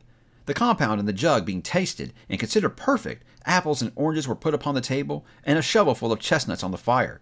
Then all the Cratchit family drew round the hearth in what Bob Cratchit called a circle, meaning half of one. And at Bob Cratchit's elbow stood the family display of glass, 2 tumblers, and a custard cup without a handle. These held the hot stuff from the jug, however, as well as the golden goblets would have done, and Bob served it out with beaming looks, while the chestnuts on the fire sputtered and cracked noisily. Then Bob proposed, "A Merry Christmas to us all, my dears, and God bless us," which all the family re-echoed. "God bless us, every one," said Tiny Tim, the last of all. He sat very close to his father's side upon this little stool. Bob held his withered little hand in his, as if he loved the child, and wished to keep him by his side, and dreaded that he might be taken from him. "Spirit," said Scrooge with an interest he had never felt before, "tell me if Tiny Tim will live." "I see a vacant seat," replied the ghost, "in the poor chimney corner, and a crutch without an owner, carefully preserved. If these shadows remain unaltered by the future, the child will die." "No, no," said Scrooge. "Oh, no. Kind spirit, say what we spared." "If these shadows remain unaltered by the future, none other of my race," returned the ghost, "will find him here. What then? If he be like to die, he had better do it, and decrease the surplus population." Scrooge hung his head to hear his own words quoted by the spirit, and was overcome with penitence and grief. "Man," said the ghost, "if man you be in heart, not adamant, forbear that wicked cant until you have discovered what the surplus is, and where it is. Will you decide what men shall live, what men shall die? It may be that in the sight of heaven you are more worthless and less fit to live than millions like this poor man's child. Oh, God! To hear the insect on leaf pronouncing on the too much life among his hungry brothers in the dust!" Scrooge bent before the ghost's rebuke, and trembling cast his eyes upon the ground. But he raised them speedily on hearing his own name. "Mr. Scrooge," said Bob. "I'll give you Mr. Scrooge, the founder of the feast." "The founder of the feast, indeed!" cried Miss Cratchit, reddening. I wish I had him here. I'd give him a piece of my mind to feast upon, and I hope he'd have a good appetite for it." "My dear," said Bob, "the children. Christmas Day." "It should be Christmas Day, I am sure," said she. on which one drinks the health of an odious, stingy, hard, unfeeling man as Mr. Scrooge. You know he is, Robert. Nobody knows it better than you, poor fellow." "My dear," was Bob's mild answer, "Christmas Day." "I'll drink his health for your sake and the day's," said Miss Cratchit. "Not for his. Long life to him. A Merry Christmas and a Happy New Year. He'll be very merry and very happy, I have no doubt." The children drank the toast after. It was their first of the proceedings, which with no heartiness to it. Tiny Tim drank it last of all, but he didn't care 2 pence for it. Scrooge was the ogre of the family. The mention of his name cast a dark shadow on the party, which was not dispelled for full 5 minutes. After it had passed away, they were 10 times merrier than before. From the mere relief of Scrooge the baleful being done with, Bob Cratchit told them now he had a situation in his eye for Master Peter, which would bring in, if obtained, full 5 and 6 pence weekly. The 2 young Cratchits laughed tremendously at the idea of Peter's being a man of business, and Peter himself looked thoughtfully at the fire from between his collars, as if he were deliberating what particular investments he should favor when he came into the receipt of the bewildering income. Martha, who was a poor apprentice at the milliner's, then told them what kind of work she had to do and how many hours she worked at a stretch, and how she meant to be a lie in bed tomorrow morning for a good long rest. Tomorrow, being a holiday, she passed at home. Also, how she had seen a countess and a lord some days before, and how the lord was pretty much all about as tall as Peter, at which Peter pulled up his collar so high that you couldn't have seen his head if you had been there. All this time the chestnuts were in the jug went around and round, and by they had a song about a lost child traveling in the snow, from Tiny Tim, who had a plaintive little voice, and sang it very well indeed. There was nothing of a high mark in this. They were not a handsome family. They were not well dressed. Their shoes were far from being waterproof, and their clothes were scanty. And Peter might have known, and very likely did, the inside of a pawnbroker's. But they were happy, grateful, pleased with one another, and contented with the time. And when they faded and looked happier yet in the bright sprinklings of the Spirit's torch at parting, Scrooge had his eye upon them, and especially on Tiny Tim, until the last. By this time it was getting dark, and snowing pretty heavily, and as Scrooge and the Spirit went along the streets, the brightness of a roaring fire in kitchens, parlors, and all sorts of rooms was wonderful. Here, the flickering of the blaze showed preparations for a cozy dinner, with hot plates baking through and through before the fire, and deep red curtains ready to be drawn, to shut out cold and darkness. There all the children of the house were running out into the snow, to meet their married sisters, brothers, cousins, uncles, aunts, and be the first to greet them. Here, again, were shadows on the window blind of guests assembling, and there were a group of handsome girls, all hooded up and fur-booted, and all chattering at once, tripped lightly off to some near neighbor's house, where woe upon the single man who saw them enter, artful witches. Well, they knew it, in a glow. But if you had judged from the number of people on their way to friendly gatherings, you might have thought no one was at home to give them a welcome when they got there. Instead of every house expecting company and piling up its fires half chimney high, blessings on it, how the ghost exulted! How it bared its breadth of breast, and opened its capacious palm, and floated on, outpouring, with a generous hand, its bright and harmless mirth on everything within its reach. The very lamplighter who ran on before dotting the dusky street with specks of light, and who was dressed to spend the evening somewhere, laughed out loudly as the Spirit passed, though little kenned the lamplighter that he had any company but Christmas. And now, without a word of warning from the ghost, they split upon a bleak and desert moor, where monstrous masses of rude stone were cast about, as though it were a burial place of giants, and water spread itself wheresoever it listed, or would have done so but for the frost that held it prisoner, and nothing grew but moss and furze and coarse rank grass.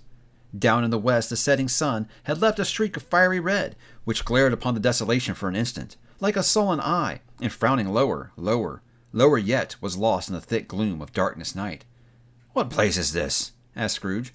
"A place where miners live, who labor in the bowels of the earth," returned the Spirit. "But they know me. See?" A light shone from the window of a hut, and swiftly they advanced towards it. Passing through the wall of mud and stone, they found a cheerful company assembled round a glowing fire. An old man and woman, with their children and their children's children, and another generation beyond that, all decked out gaily in their holiday attire. The old man, in a voice that seldom rose above the howling of the wind upon the barren waste, was singing them a Christmas song. It had been a very old song when he was a boy, and from time to time they all joined in the chorus.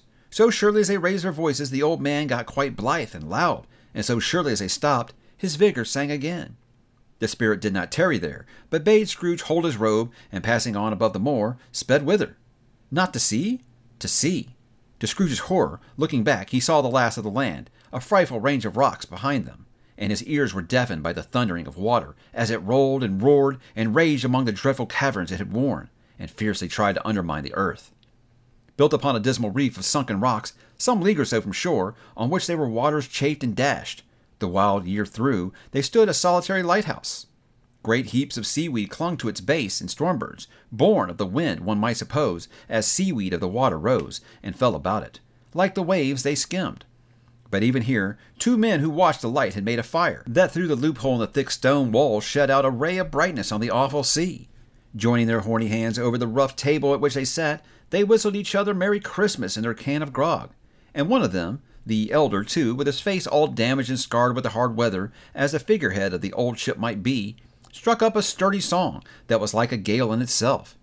Again the ghost sped on, above the black and heaving sea, on and on, until being far away, as he told Scrooge from any shore, they lighted on a ship.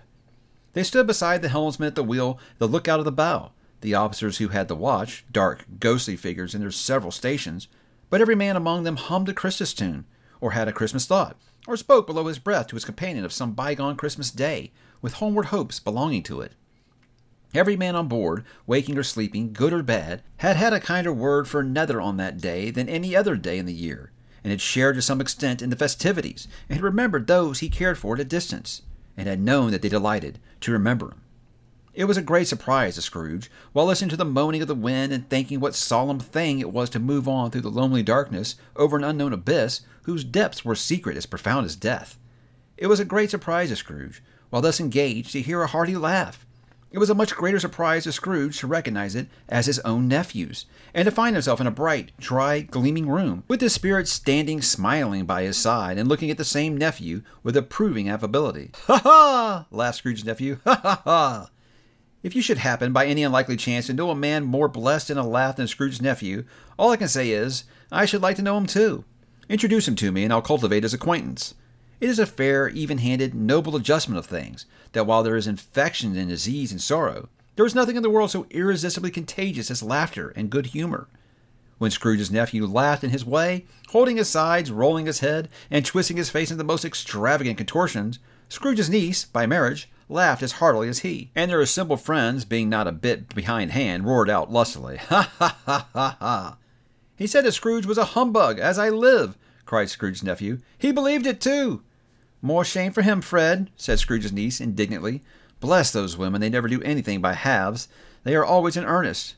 She was very pretty, exceedingly pretty, with a dimpled, surprised-looking capital face, a ripe little mouth that seemed made to be kissed, as no doubt it was, all kinds of good little dots about her chin that melted into one another when she laughed, and the sunniest pair of eyes you had ever saw in any little creature's head.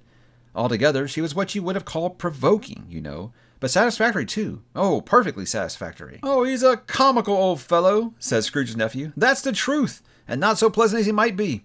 However, his offenses carry their own punishment, and I have nothing to say against him." "Oh, I'm sure he's very rich, Fred," hinted Scrooge's niece. "At least you'll always tell me so." "What of it, my dear?" said Scrooge's nephew. "His wealth is of use to him. He don't do any good with it. He don't make himself comfortable with it. He hasn't the satisfaction of thinking, that he is ever going to benefit us with it." "I have no patience with him," observed Scrooge's niece. Scrooge's niece's sisters and all the other ladies expressed the same opinion. "Oh, I have," said Scrooge's nephew. "I am sorry for him. I couldn't be angry with him if I tried. Who suffers by his ill whims? Himself, always. Here, he takes into his head to dislike us, and he won't come and dine with us. What's the consequence? He don't lose much of a dinner." "Indeed, I think he loses a very good dinner," interrupted Scrooge's niece. Everybody else said the same, and they must be allowed to have been competent judges, because they had just had dinner, and with the dessert upon the table, were clustered round the fire by lamplight. "Well, I'm very glad to hear it," said Scrooge's nephew, "because I haven't great faith in these young housekeepers. What do you say, Topper?"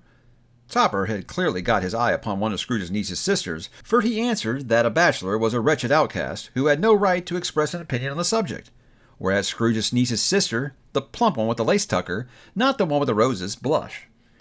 "Do go on, Fred," said Scrooge's niece, clapping her hands.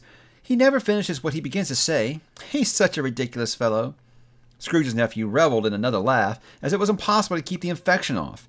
Though the plump sister tried hard to do it with aromatic vinegar, his example was unanimously followed. "I was going to say," said Scrooge's nephew, "that the consequence of his taking a dislike to us, and not making merry with us, is, as I think, that he loses some pleasant moments. Which could do him no harm. I am sure he loses pleasanter companions when he can't find his own thoughts. either in his moldy old office or his dusty chambers. I mean to give him the same chance every year, whether he likes it or not, for I pity him.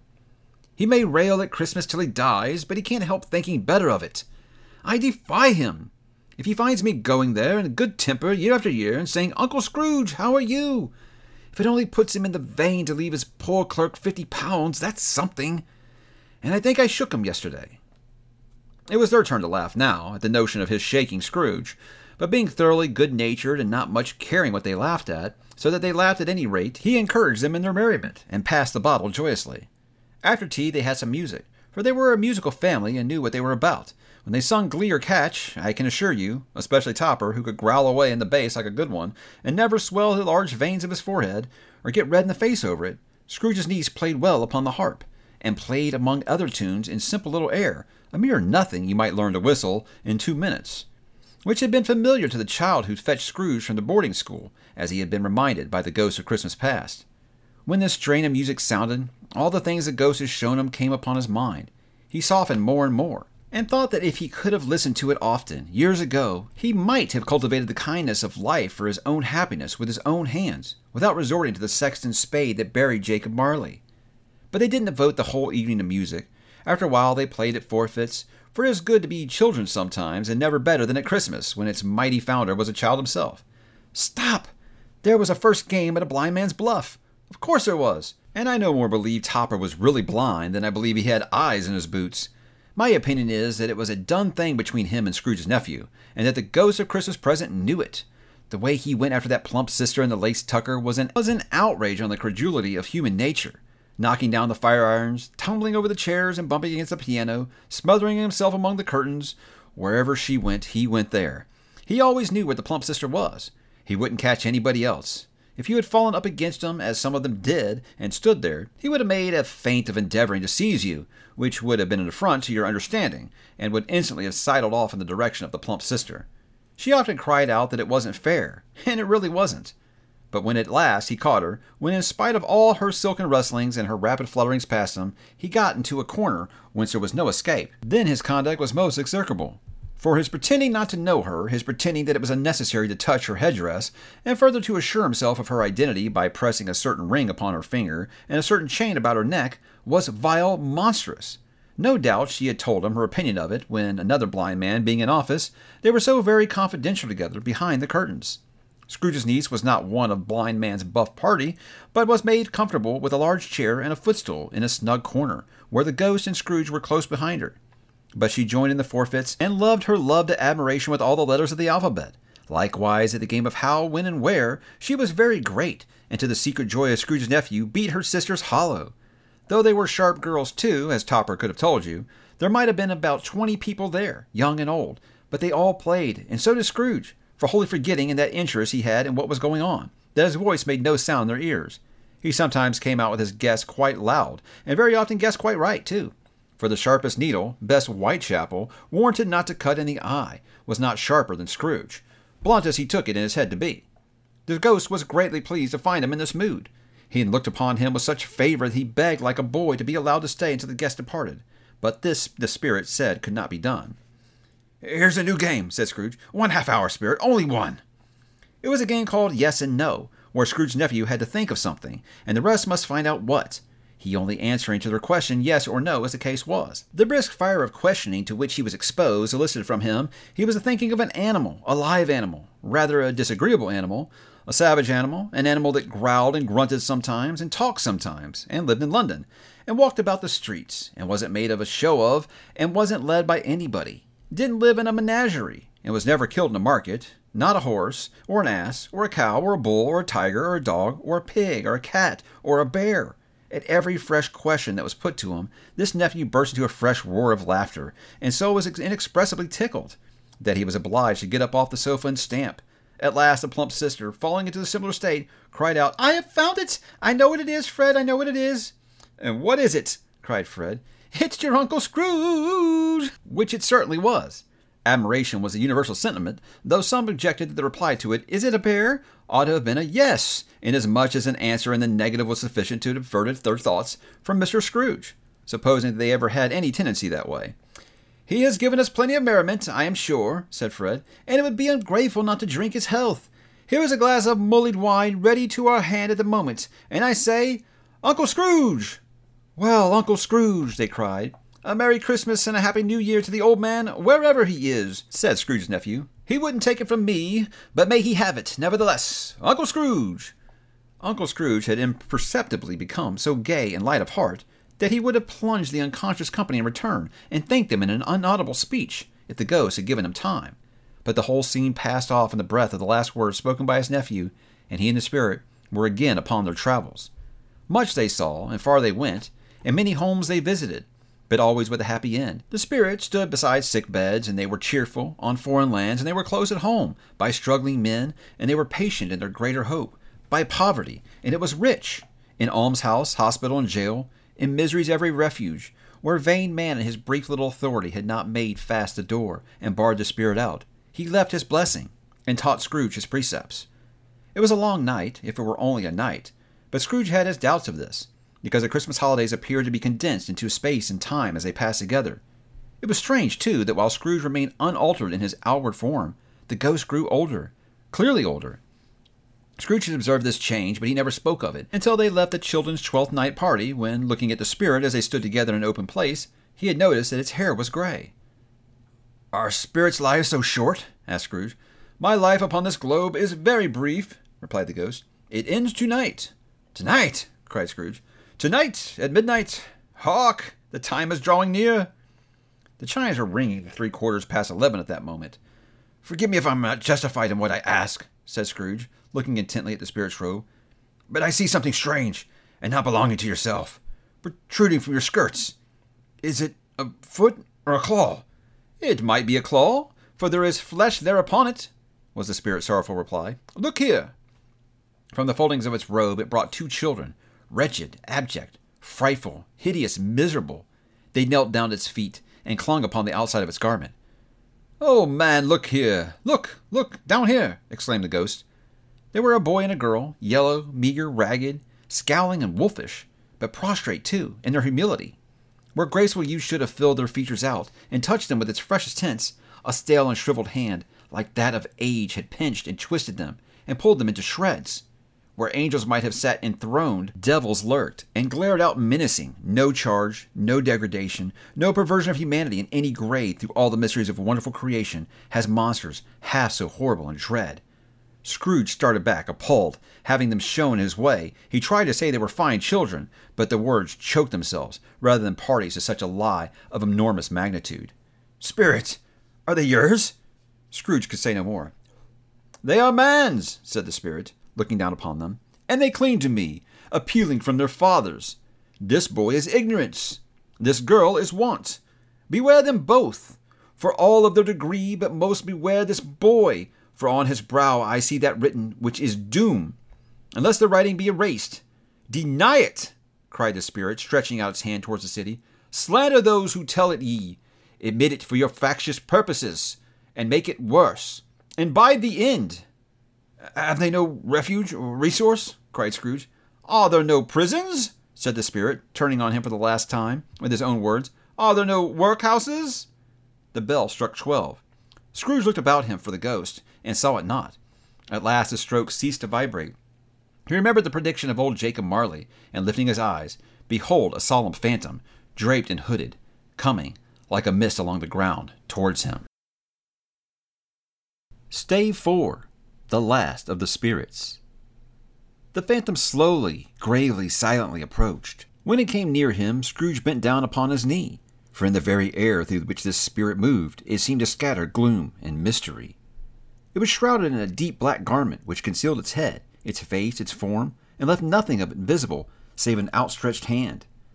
But for this it would have been difficult to detach its figure from the night, and separate it from the darkness by which it was surrounded. He felt that it was tall and stately when it came beside him, and that its mysterious presence filled him with a solemn dread. He knew no more, for the spirit neither spoke nor moved. "I am in the presence of the ghost of Christmas yet to come," said Scrooge. The spirit answered not, but pointed onward with its hand. "You are about to show me shadows of things that have not happened, but will happen in the time before us," Scrooge pursued. "Is that so, spirit?" The upper portion of the garment was contracted for an instant in its folds, as if the spirit had inclined its head. That was the only answer he received. Although well used to ghostly company by his time, Scrooge feared the silent shape so much that his legs trembled beneath him, and he found that he could hardly stand when he prepared to follow it. The spirit paused for a moment as observing his condition and giving him time to recover. But Scrooge was all the worse for this. It thrilled him with a vague, uncertain horror to know that behind the dusky shroud there were ghostly eyes intently fixed upon him, while he, though he stretched his own to the utmost, could see nothing but a spectral hand and one great heap of black. "Ghost of the future!" he exclaimed. "I fear you more than any spectre I have seen. But as I know your purpose is to do me good, as I hope to live to be another man from what I was, I am prepared to bear you company, and do it with a thankful heart. Will you not speak to me?" It gave him no reply. The hand was pointed straight before them. "Lead on," said Scrooge. "Lead on. The night is waning fast, and it is precious time to me, I know. Lead on, spirits." The phantom moved away as it had come towards him. Scrooge followed in the shadow of its dress, which bore him up, he thought, and carried him along. They scarcely seemed to enter the city, for the city rather seemed to spring up about them and encompass them of its own act. But there they were, in the heart of it, on 'change amongst the merchants, who hurried up and down and chinked the money in their pockets, and conversed in groups, and looked at their watches, and trifled thoughtfully with the great gold seals and so forth, as Scrooge had seen them often. The spirit stopped beside one little knot of businessmen. Observing that the hand was pointed to them, Scrooge advanced to listen to their talk.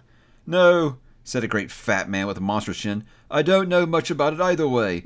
I only know he's dead." "When did he die?" inquired another. "Last night, I believe." "Why, what was the matter with him?" asked a third, taking a vast quantity of snuff out of a very large snuff-box. "I thought he'd never die." "God knows," said the first, with a yawn. "What has he done with his money?" asked a red-faced gentleman with a pendulous excrescence on the end of his nose that shook like the gills of a turkey-cock. "I haven't heard," said the man with the large chin, yawning again. "Left it to his company, perhaps. He hasn't left it to me, that's all I know." This pleasantry was received with a general laugh. "It's likely to be a very cheap funeral," said the same speaker, "for upon my life I don't know of anybody to go to it. Suppose we make up a party and volunteer." "I don't mind going if a lunch is provided," observed the gentleman with the excrescence on his nose, "but I must be fed if I make one." Another laugh. "Well, I am the most disinterested among you after all," said the first speaker, "for I never wear black gloves and I never eat lunch. But I'll offer to go if anybody else will. When I come to think of it, I'm not at all sure that I wasn't his most particular friend, for we used to stop and speak whenever we met. Bye-bye." Speakers and listeners strolled away and mixed with other groups. Scrooge knew the men and looked towards the spirit for explanation. The phantom glided onto the street. Its finger pointed to two persons meeting, and Scrooge listened again, thinking that the explanation might lie there. He knew these men also perfectly. They were men of business, very wealthy, and of great importance. He had made a point always of standing well in their esteem. In a business point of view, that is, strictly a business point of view. "How are you?" said one. "How are you?" returned the other. "Well," the first said, "Old Scratch has got his own at last, eh?" "So I am told," returned the second.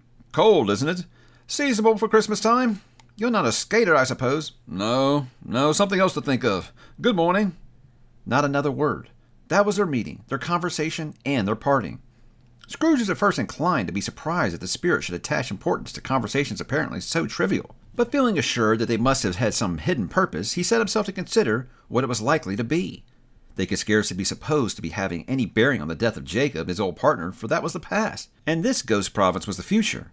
Nor could he think of anyone immediately connected with himself, to whom he could apply them. But nothing doubting them to whatsoever they applied, they had some latent moral. For his own improvement, he resolved to treasure up every word he heard, and everything he saw, and especially to observe the shadow of himself when it appeared. For he had no expectation that the conduct of his future self would give him a clue he missed, and would render the solution of these riddles easily. He looked out about in the very place for his own image, but another man stood in his accustomed corner, and though the clock pointed to its usual time of day for him being there, he saw no likeness of himself among the multitudes that poured in through the porch. It gave him little surprise, however, for he had been revolving in his mind a change of life, and thought and hoped he saw his newborn resolutions carried out in this. Quiet and dark, beside him stood the phantom with its outstretched hand. When he roused himself from his thoughtful quest, he fancied from the turn of his hand, and its situation in reference to himself, that the unseen eyes were looking at him keenly. It made him shudder and feel very cold. They left the busy scene and went into an obscure part of town where Scrooge had never penetrated before, although he recognized its situation and its bad repute. The ways were foul and narrow, the shops and houses wretched, the people half naked, drunken, slipshod, and ugly. Alleyways and archways, like so many cesspools, disgorged their offences of smell and dirt and life upon the straggling streets. And the whole quarter reeked with crime, with filth and misery. Far in this den of infamous resort, there was a low-browed, beetling shop below a penthouse roof where iron, old rags, bottles, bones, and greasy offal were brought. Upon the floor within were piled up heaps of rusty keys and nails, chains, hinges, files, scales, weights, and refuse iron of all kinds. Secrets that few would like to scrutinize were bred and hidden in mountains of unseemly rags, masses of corrupted fat, and sepulchres of bones. Sitting in among the wares he dealt in, by a charcoal stove made of old bricks, was a gray-haired rascal, nearly 70 years of age, who would screen himself from the cold air without, by a frowsy curtaining of miscellaneous tatters hung upon a line, and smoked his pipe in the luxury of calm retirement. Scrooge and the Phantom came into the presence of this man, just as a woman with a heavy bundle slunk in the shop. But she had scarcely entered when another woman, similarly laden, came in too, and she was closely followed by a man in faded black, who was no less startled by the sight of them. That then they had been upon the recognition of each other, and after a short period of blank astonishment, in which the old man with the pipe had joined them, they all three burst into a laugh. "Let the chairwoman alone be the first," cried she who had entered first. "Let the laundress alone be the second, and let the undertaker's man alone to be the third. Look here, old Joe, here's a chance, if we haven't all three met here without meaning it." "You couldn't have met in a better place," said old Joe, removing his pipe from his mouth. "Come into the parlor. You were made free of it long ago, you know, and the other two aren't strangers. Stop till I shut the door of the shop. Ah, how it squeaks! There ain't such a rusty bit of metal in the place as its own hinges, I believe, and I'm sure there's no such old bones here as mine. Ha ha! We're all suitable to our calling. We're well matched. Come into the parlor. Come into the parlor." The parlor was the space behind the screen of rags, and the old man raked the fire together with an old stair-rod, and having trimmed its smoky lamp, for it was night, with the stem of his pipe, put it in his mouth again. While he did this, the woman who had already spoken threw her bundle on the floor and sat down in a flaunting manner on a stool. Crossing her elbows on her knees, and looking with a bold defiance at the other two, "What odds then, Miss Dilber?" said the woman. "Every person has a right to take care of themselves. He always did." "Oh, that's true indeed," said the laundress. "No man more so." "Why then, don't stand staring as if it was afraid, woman. Who's the wiser? We're not going to pick holes in each other's coats, are we?" "Well, no, indeed," said Miss Dilber and the man together. "We should hope not." "Very well, then," cried the woman. "That's enough. Who's the worse for the loss of a few things like these? Not a dead man, I suppose." "Well, no, indeed," said Miss Dilber, laughing. "If you want to keep him after he was dead, a wicked old screw," pursued the woman, "why hasn't he in his natural lifetime? If he had been, he'd have had somebody to look after him when he was struck with death, instead of lying gasping out his last there, alone by himself." "It's the truest word that ever spoke," said Miss Dilber. "It's a judgment on him." "I wish it was a little heavier one," replied the woman. "And it should have been, you may depend upon it, if I could have laid my hands on anything else. Open that bundle, old Joe, and let me know the value of it. Speak out plain. I'm not afraid of it to be first, nor afraid of them to see it. We knew pretty well that we were helping ourselves before we met here, I believe. It's no sin. Open the bundle, Joe." But the gallantry of her friends would not allow this, and the man in faded black, mounting his breech first, produced his plunder. It was not extensive. A seal or two, a pencil case, a pair of sleeve buttons, and a brooch of no great value were all. They were severally examined and appraised by old Joe, who chalked the sums he was disposed to give for each upon the wall, and added them up into a total when he found there was nothing more to come. "That's your account," said Joe, "and I wouldn't give another sixpence if I was to be boiled for not doing it. Who's next?" Miss Dilber was next. Sheets and towels, a little wearing apparel, 2 old-fashioned silver teaspoons, a pair of silver tongs, and a few boots. Her account was stated on the wall in the same manner. "I always give too much to ladies. It's a weakness of mine, and that's why I always ruin myself," said old Joe. "That's your account. If you asked me for another penny and made it an open question, I'd repent of being so liberal and knock off half a crown." "And now undo my bundle, Joe," said the first woman. Joe went down on his knees for the greater convenience of opening it, and having unfastened a great many knots, dragged out a large and heavy roll of some dark stuff. "What do you call this?" said Joe. "Bed curtains." "Ah," returned the woman, laughing, and leaning forward and crossing her arms. "Bed curtains." "You don't mean to say you took 'em down, rings and all, with him lying there," said Joe. "Yes, I do," replied the woman. "Why not?" "You were born to make your fortune," said Joe, "and you'll certainly do it." I certainly shan't hold my hand when I get anything in it by reaching out. For the sake of such a man as he was, I promise you, Joe, returned the woman coolly, don't drop that oil upon the blankets now. His blankets? Asked Joe. Who else's do you think? Replied the woman. He isn't likely to take the cold with him, I dare say. I hope he didn't die of anything catching, said old Joe, stopping in his work and looking up. Don't you be afraid of that, returned the woman. I'm so fond of his company that I loiter about him for such things. If he did, you may look through that shirt till your eyes ache, but you won't find a hole in it, nor a threadbare place. It's the best he had, and a fine one, too. They'd have wasted it if it hadn't been for me. What do you call wasting of it? Asked Joe. Putting it in on him and be buried in, to be sure, replied the woman with a laugh. Somebody was fool enough to do it, but I took it off again. If calico ain't good enough for such a purpose, it isn't good enough for anything. It's quite becoming to the body. He can't look uglier than he did in that one. Scrooge listened to this dialogue in horror. As they sat grouped about their spoil, in the scanty light afforded by the old man's lamp, he viewed them with a detestation and disgust which could hardly have been greater, though they had the obscene demons marketing the corpse itself. Ha ha! Laughed the same woman, when old Joe, producing a flannel bag with money in it, told out their several gains upon the ground. This is the end of it, you see. He frightened everyone away from him when he was alive, to profit us when he was dead. Ha ha ha! Spirit, said Scrooge, shuddering from head to foot. I see. The case of this unhappy man might be my own. My life tends that way now. Merciful heaven, what is this? He recoiled in terror, for the scene had changed, and now he almost touched a bed, a bare, uncurtained bed, on which beneath a ragged sheet there lay something covered up, which, though it was dumb, announced itself in an awful language. The room was very dark, too dark to be observed by any accuracy, though Scrooge glanced round it with obedience to a secret impulse, anxious to know what kind of room it was. A pale light, rising in the outer air, fell upon the bed, and on it, plundered and bereft, unwatched, unwept, uncared for, was the body of this man. Scrooge glanced towards the phantom. Its steady hand was pointed to the head. The cover was so carelessly adjusted that the slightest raising of it, the motion of a finger upon Scrooge's past, would have disclosed the face. He thought of it, felt how easy it would be to do, and longed to do it, but had no more power to withdraw the veil than to dismiss the spectre at his side. O cold, cold, rigid, dreadful death, set up thine altar here, and dress it with such terrors as thou hast at thy command, for this is thy dominion. But of the loved, reverend, and honored head thou canst not turn one hair to thy dread purposes, or make one feature odious. It is not that the hand is heavy and will fall down when released.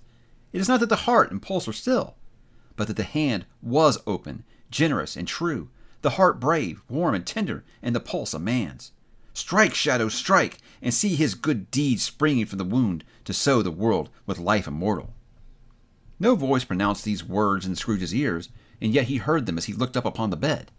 He thought, if this man could be raised up now, what would be his foremost thoughts? Avarice, hard dealing, griping cares, they have brought him to a rich end truly. He lay in the dark empty house, with not a man, a woman, or a child, to say that he was kind to me in this or that, and for the memory of one kind word, I will be kind to him. A cat was tearing at the door, and there was a sound of gnawing rats beneath the hearthstone. What they wanted in a room of death, and why they were so restless and disturbed, Scrooge did not dare to think. Spirit, he said, this is a fearful place. In leaving it, I shall not leave its lesson. Trust me. Let us go. Still the ghost pointed with an unmoved finger into the head. I understand you, Scrooge returned, and I would do it if I could. But I have not the power, Spirit. I have not the power. Again it seemed to look upon him. Is there any person in town who feels emotion caused by this man's death? Said Scrooge, quite agonized. Show that person to me, Spirit, I beseech you. The phantom spread its dark robe before him for a moment, like a wing, and withdrawing it revealed a room by daylight, where a mother and her children were. She was expecting someone, and with anxious eagerness, for she walked up and down the room, started at every sound, looked out the window and glanced at the clock, tried, but in vain, to work with her needle, and could hardly bear the voices of the children in their play. At length the long-expected knock was heard. She hurried to the door and met her husband, a man whose face was careworn and depressed. Though he was young, there was a remarkable expression in it now, a kind of serious delight of which he felt ashamed, and which he struggled to repress.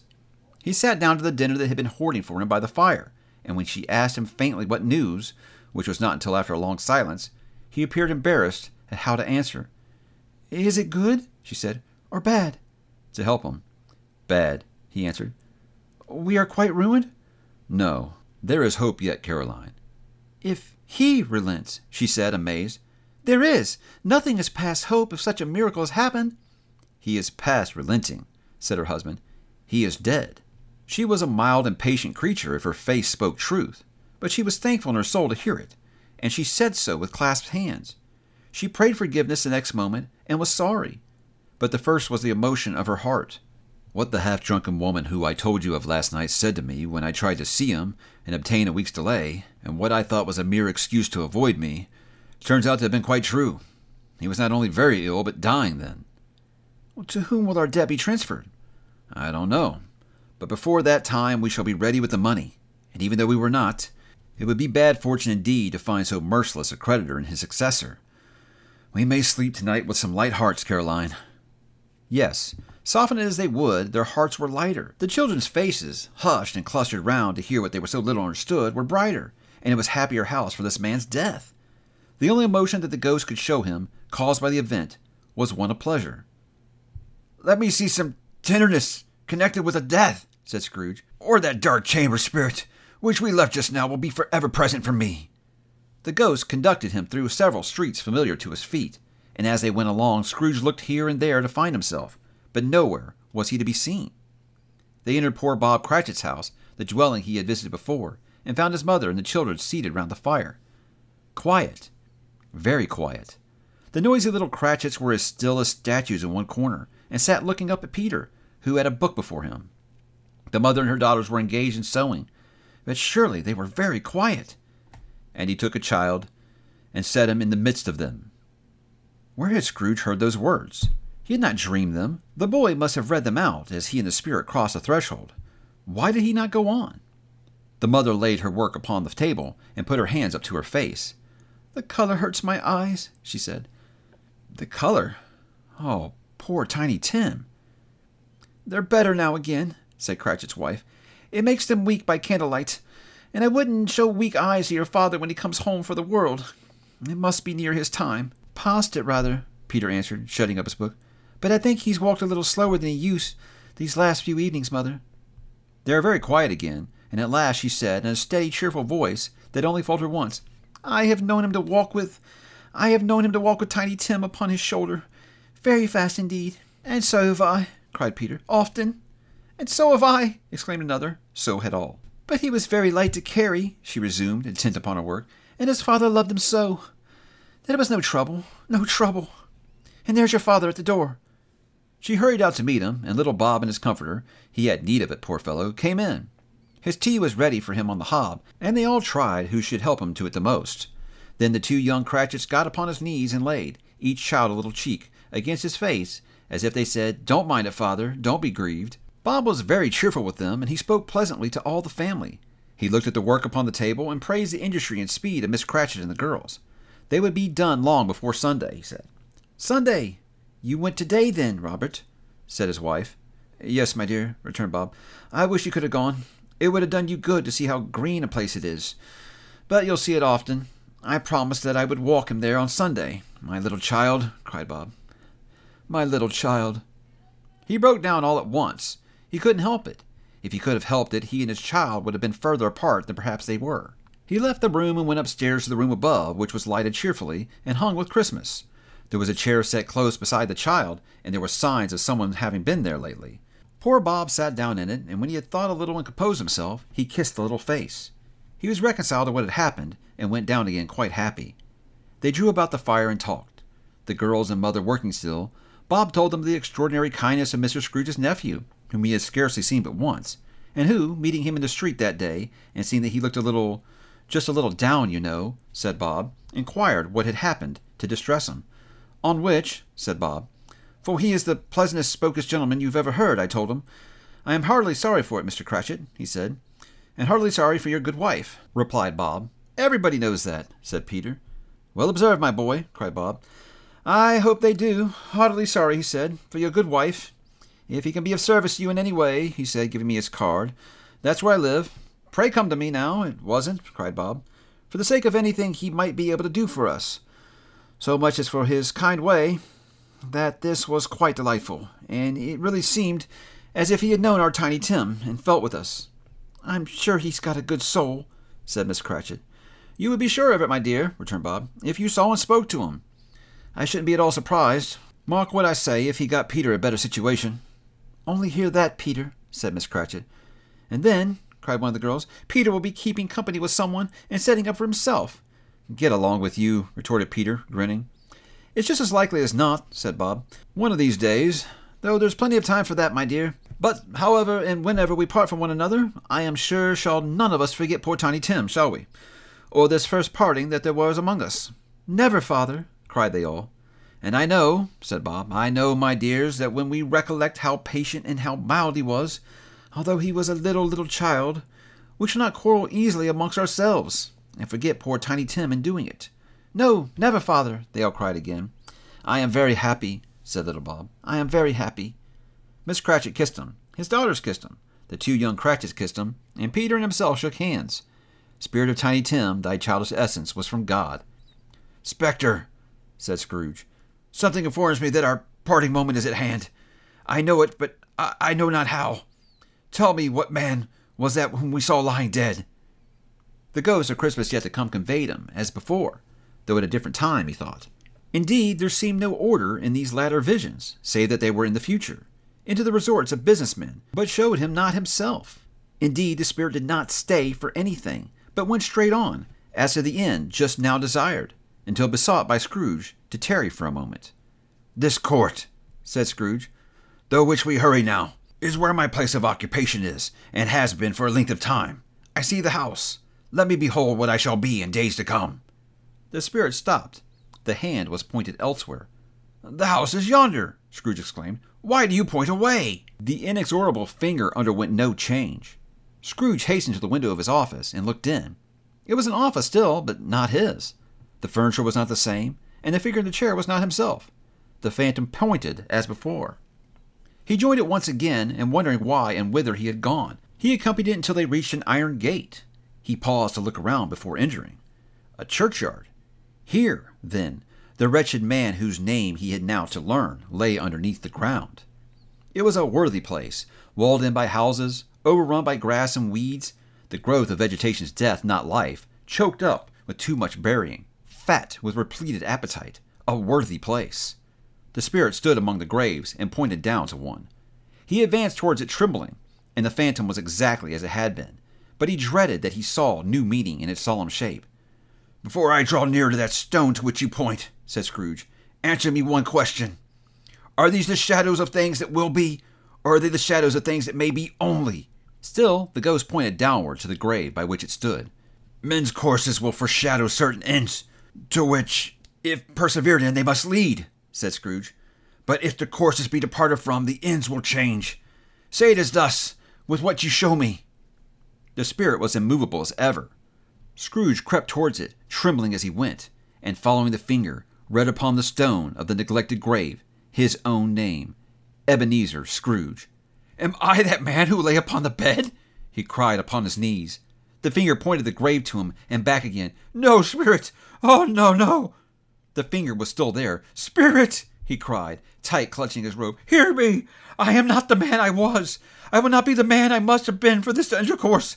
Why show me this, if I am past all hope? For the first time, the hand appeared to shake. Good spirit, he pursued, as down upon the ground he fell before it. Your nature intercedes for me and pities me. Assure me that I may yet change these shadows you have shown me by an altered life. The kind hand trembled. I will honor Christmas in my heart and try to keep it all the year. I will live in the past, the present, and the future. The spirits of all three shall strive within me. I will not shut out the lessons they teach. Oh, tell me I may sponge away the writing on this stone. In his agony he caught the spectral hand. It sought to free itself, but he was strong in his entreaty, and detained it. The spirit, stronger yet, repulsed him. Holding up his hands in a last prayer to have his fate reversed, he saw an alteration in the phantom's hood and dress. It shrunk, collapsed, and dwindled down into a bedpost. Stave 5. The end of it. Yes, and the bedpost was his own. The bed was his own. The room was his own. Best and happiest of all, the time before him was his own, to make amends in. I will live in the past, the present, and the future, Scrooge repeated as he scrambled out of bed. The spirits of all three shall strive within me. Oh, Jacob Marley, heaven in the Christmas time be praised for this. I say it on my knees, old Jacob, on my knees. He was so fluttered and so glowing with his good intentions that his broken voice would scarcely answer to his call. He had been sobbing violently in his conflict with the spirit, and his face was wet with tears. They are not torn down, cried Scrooge, folding one of his bed curtains in his arms. They are not torn down, rings and all. They are here. I am here. The shadows of the things that would have been may be dispelled. They will be. I know they will. His hands were busy with the garments all this time, turning them inside out, putting them on upside down, tearing them, mislaying them, making them parties to every kind of extravagance. I don't know what to do, cried Scrooge, laughing and crying in the same breath, and making a perfect lacoon of himself on his stockings. I am as light as a feather. I am as happy as an angel. I am as merry as a schoolboy. I am as giddy as a drunken man. A Merry Christmas to everybody. A Happy New Year to all the world. Hello there! Whoop, hello! He had frisked into the sitting room, and was now standing there, perfectly winded. There's a saucepan and the gruel was in, cried Scrooge, staring off again and frisking round the fireplace. There's the door by which the ghost of Jacob Marley entered. There's the corner where the ghost of Christmas present sat. And there's the window where I saw the wandering spirits. It's all right. It's all true. It all happened. Really, for a man who had been out of practice for so many years, it was a splendid laugh, a most illustrious laugh, the father of a long, long line of brilliant laughs. I don't know what day of the month it is, said Scrooge. I don't know how long I've been among the spirits. I don't know anything. I'm quite a baby. Never mind. I don't care. I'd rather be a baby. Whoop! Hello there! He was checked in his transports by the churches right out in the lustiest peals he had ever heard. Clash, clang, hammer, ding-dong, bell. Bell, dong, ding, hammer, clash, clang. Oh, glorious, glorious. Running to the window, he opened it and put out his head. No fog, no mist. Clear, bright, jovial, stirring cold. Cold piping for the blood to dance to. Golden sunlight, heavenly sky, sweet fresh air and merry bells. Oh, glorious, glorious. What's today? Cried Scrooge, calling downward to a boy in Sunday clothes who perhaps had loitered in to look about him. Eh? Rejoined the boy with all of his might and wonder. What's today, my fine fellow? Said Scrooge. Today? Replied the boy. Why, Christmas Day! It's Christmas Day, Scrooge said to himself. I haven't missed it. The spirits have done it all in one night. They can do anything they like. Of course they can. Of course they can. Hello, my fine fellow. Hello, returned the boy. Do you know the Poulterers? In the next street, but one at the corner, Scrooge inquired. I should hope I did, replied the lad. An intelligent boy, said Scrooge. A remarkable boy. Do you know whether they've sold the prize turkey that was hanging up there? Not the little prize turkey, but the big one. What, the one as big as me? Returned the boy. What a delightful boy, said Scrooge. It's a pleasure to talk to him. Yes, my buck. It's hanging there now, replied the boy. Is it? Said Scrooge. Go and buy it. Walker, reclaimed the boy. No, said Scrooge. I am in earnest. Go and buy it, and tell them to bring it here, and I may give them the direction where to take it.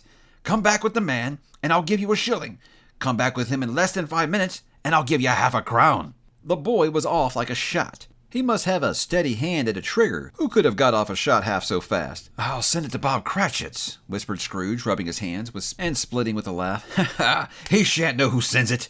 It's twice the size of Tiny Tim. Joe Miller never made such a joke as sending it to Bob's will be. The hand in which he wrote the address was not a steady one, but write it he did. Somehow, when he went down the stairs to open the street door, ready for the coming of the Poulterer's man. As he stood there, waiting his arrival, the knocker caught his eye. I shall love it as long as I live, cried Scrooge, patting it with his hand. I scarcely ever looked at it before. What an honest expression it has in its face. It's a wonderful knocker. Ah, here's the turkey. Hello, whoop. How are you? Merry Christmas. It was a turkey. He never could have stood upon his legs, that bird. He would have snapped them short off in a minute, like sticks of sealing wax. It's impossible to carry that to Camden Town, said Scrooge. You must have a cab. The chuckle with which he said this, and the chuckle with which he paid for the turkey, and the chuckle with which he paid for the cab, and the chuckle with which he recompensed the boy, were only to be exceeded by the chuckle with which he sat down breathless in his chair again, and chuckled till he cried. Shaving was not an easy task, for his hand continued to shake very much, and shaving requires attention, even when you don't dance while you're at it. But if he had cut the end of his nose off, he would have put a piece of sticking plaster over it and been quite satisfied. He dressed himself all in his best, and as he last got out into the streets, the people were there by this time pouring forth, as he had seen them with the ghost of Christmas present, and walking with his hands behind him, Scrooge regarded everyone with a delighted smile. He looked so irresistibly pleasant, in a word, that 3 or 4 good-humored fellows said, "Good morning, sir! A Merry Christmas to you!" And Scrooge said often afterwards that all the blithe sounds he had ever heard, those were the blithest in his ears. He had not gone far when, coming on towards him, he beheld the portly gentleman, who had walked into his counting-house a day before. He said, "Scrooge and Marley's, I believe." It sent a pang across his heart to think how this old gentleman would look upon him when they met. But he knew the path lay straight before him, and he took it. "My dear sir," said Scrooge, quickening his pace and taking the old gentleman by both of his hands, "how do you do? I hope you succeeded yesterday. It was very kind of you. A Merry Christmas to you, sir." "Mr. Scrooge?" "Yes," said Scrooge. "That is my name, and I fear it may not be pleasant to you. Allow me to ask your pardon. And will you have the goodness—" Here Scrooge whispered in his ear. "Lord bless me!" cried the gentleman, as if his breath were gone. "My dear Mr. Scrooge, are you serious?" "If you please," said Scrooge. "Not a farthing less. A great many back payments are included in it, I assure you. Will you do me that favor?" "My dear sir," said the other, shaking hands with him, "I don't know what to say to such men." "Don't say anything, please," retorted Scrooge. "Come and see me. Will you come and see me?" "I will," cried the old gentleman, and it was clear he meant to do it. "Thank ye," said Scrooge. "I am much obliged to you. I thank you 50 times. Bless you." He went to church and walked about the streets, and watched the people hurrying to and fro, and patted children on the head. He questioned beggars, and looked down to the kitchens of houses, and up into the windows, and found that everything could yield him pleasure. He had never dreamed that any walk, that anything, could have given him so much happiness. In the afternoon he turned his steps back towards his nephew's house. He passed the door a dozen times before he had the courage to go up and knock, but he made a dash and did it. "Is your master home, my dear?" said Scrooge to the girl. "Nice girl. Very." "Oh, yes, sir." "Where is he, my love?" said Scrooge. "He's in the dining room, sir, along with the mistress. I'll show you upstairs, if you please." "Oh, thank ye. He knows me," said Scrooge with his hand already on the dining room lock. "I'll go in here, my dear." He turned it gently and sidled his face in, round the door. They were looking at the table, which was spread out in a great array, for these young housekeepers are always nervous on such points, and like to see that everything is right. "Fred," said Scrooge. Dear heart alive, how his niece by marriage started! Scrooge had forgotten for the moment about her sitting in the corner with the footstool, or he wouldn't have done it on any account. "Why, bless my soul!" cried Fred. "Who's that?" "It's I, your Uncle Scrooge. I have come to dinner. Will you let me in, Fred?" Let him in? It was a mercy he didn't shake his arm off. He was at home in 5 minutes. Nothing could be heartier. His niece looked the same. So did Topper when he came. So did the plump sister when she came. So did everyone when they came. Wonderful party, wonderful games, wonderful anonymity, wonderful happiness. But he was early at the office next morning. Oh, he was early there if he could only be there first and catch Bob Cratchit coming late. That was the thing he had set his heart upon. And he did it. Yes, he did. The clock struck 9, no Bob. 1:15, no Bob. He was full 18 minutes and a half behind his time. Scrooge sat with his door wide open, and that he might see him come into the tank. His hat was off before he opened the door, his comforter too. He was on the stool in a jiffy, driving away with his pen as if he were trying to overtake 9 o'clock. "Hello," growled Scrooge in his accustomed voice, as near as he could feign it. "What do you mean by coming here at this time of day?" "I am very sorry, sir," said Bob. I am behind my time." "You are," repeated Scrooge. "Yes, I think you are. Step this way, if you please." "It's only once a year, sir," pleaded Bob, appearing from the tank. "It shall not be repeated. I was making rather merry yesterday." "Now, I'll tell you what, my friend," said Scrooge. "I am not going to stand this sort of thing any longer. And therefore," he continued, leaping from his stool and giving Bob such a dig in the waistcoat that he staggered back in the tank again, "and therefore I am about to raise your salary." Bob trembled and got a little nearer to the ruler. He had a momentary idea of knocking Scrooge down with it, holding him, and calling to the people in the court for help in a straight waistcoat. "A Merry Christmas, Bob," said Scrooge with an earnestness that could not be mistaken, as he clapped him on the back. "A merrier Christmas, Bob, my good fellow, that I have given you for many a year. I'll raise your salary and endeavor to assist your struggling family, and we will discuss your affairs with this very afternoon over a Christmas bowl of smoking bishop. Bob, make up the fires, and buy another coal scuttle before you dot another I, Bob Cratchit." Scrooge was better than his word. He did it all, and infinitely more.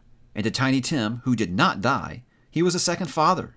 He became as good a friend, as good a master, and as good a man as any good old city knew, or any other good old city, town, or borough in the good old world. Some people laughed to see the alteration in him, but he let them laugh, and little heeded them, for he was wise enough to know that nothing ever happened on this globe for good at which some people did not have to feel their laughter in the outset. And knowing that such as these would be blind anyway, he thought it quite as well that they should wrinkle up their eyes and grins as have the malady in less attractive forms. His own heart laughed, and that was quite enough for him. He had no further intercourse with spirits, but lived upon the total abstinence principle ever afterwards. And it was always said of him that he knew how to keep Christmas well, if any man alive possessed the knowledge. May that be truly said of us, and all of us. And so, as Tiny Tim observed, God bless us, every one. If you've made it this far, I want to thank you guys for listening to my rendition of A Christmas Carol by Charles Dickens. I by no means think I am a professional narrator or anything like that. This has just always been a book I've wanted to kind of share with the masses of people who might have never given it a shot before. And I thought, hey, what a better time than Christmas Eve. So again, I hope you guys did appreciate it and you did have a good time with it. And you will share it with others. That is my hope as we do shut down the end of the year here. So I hope you guys have a very Merry Christmas, a Happy Holidays, and a terrific New Year. And I will talk to you guys in 2024.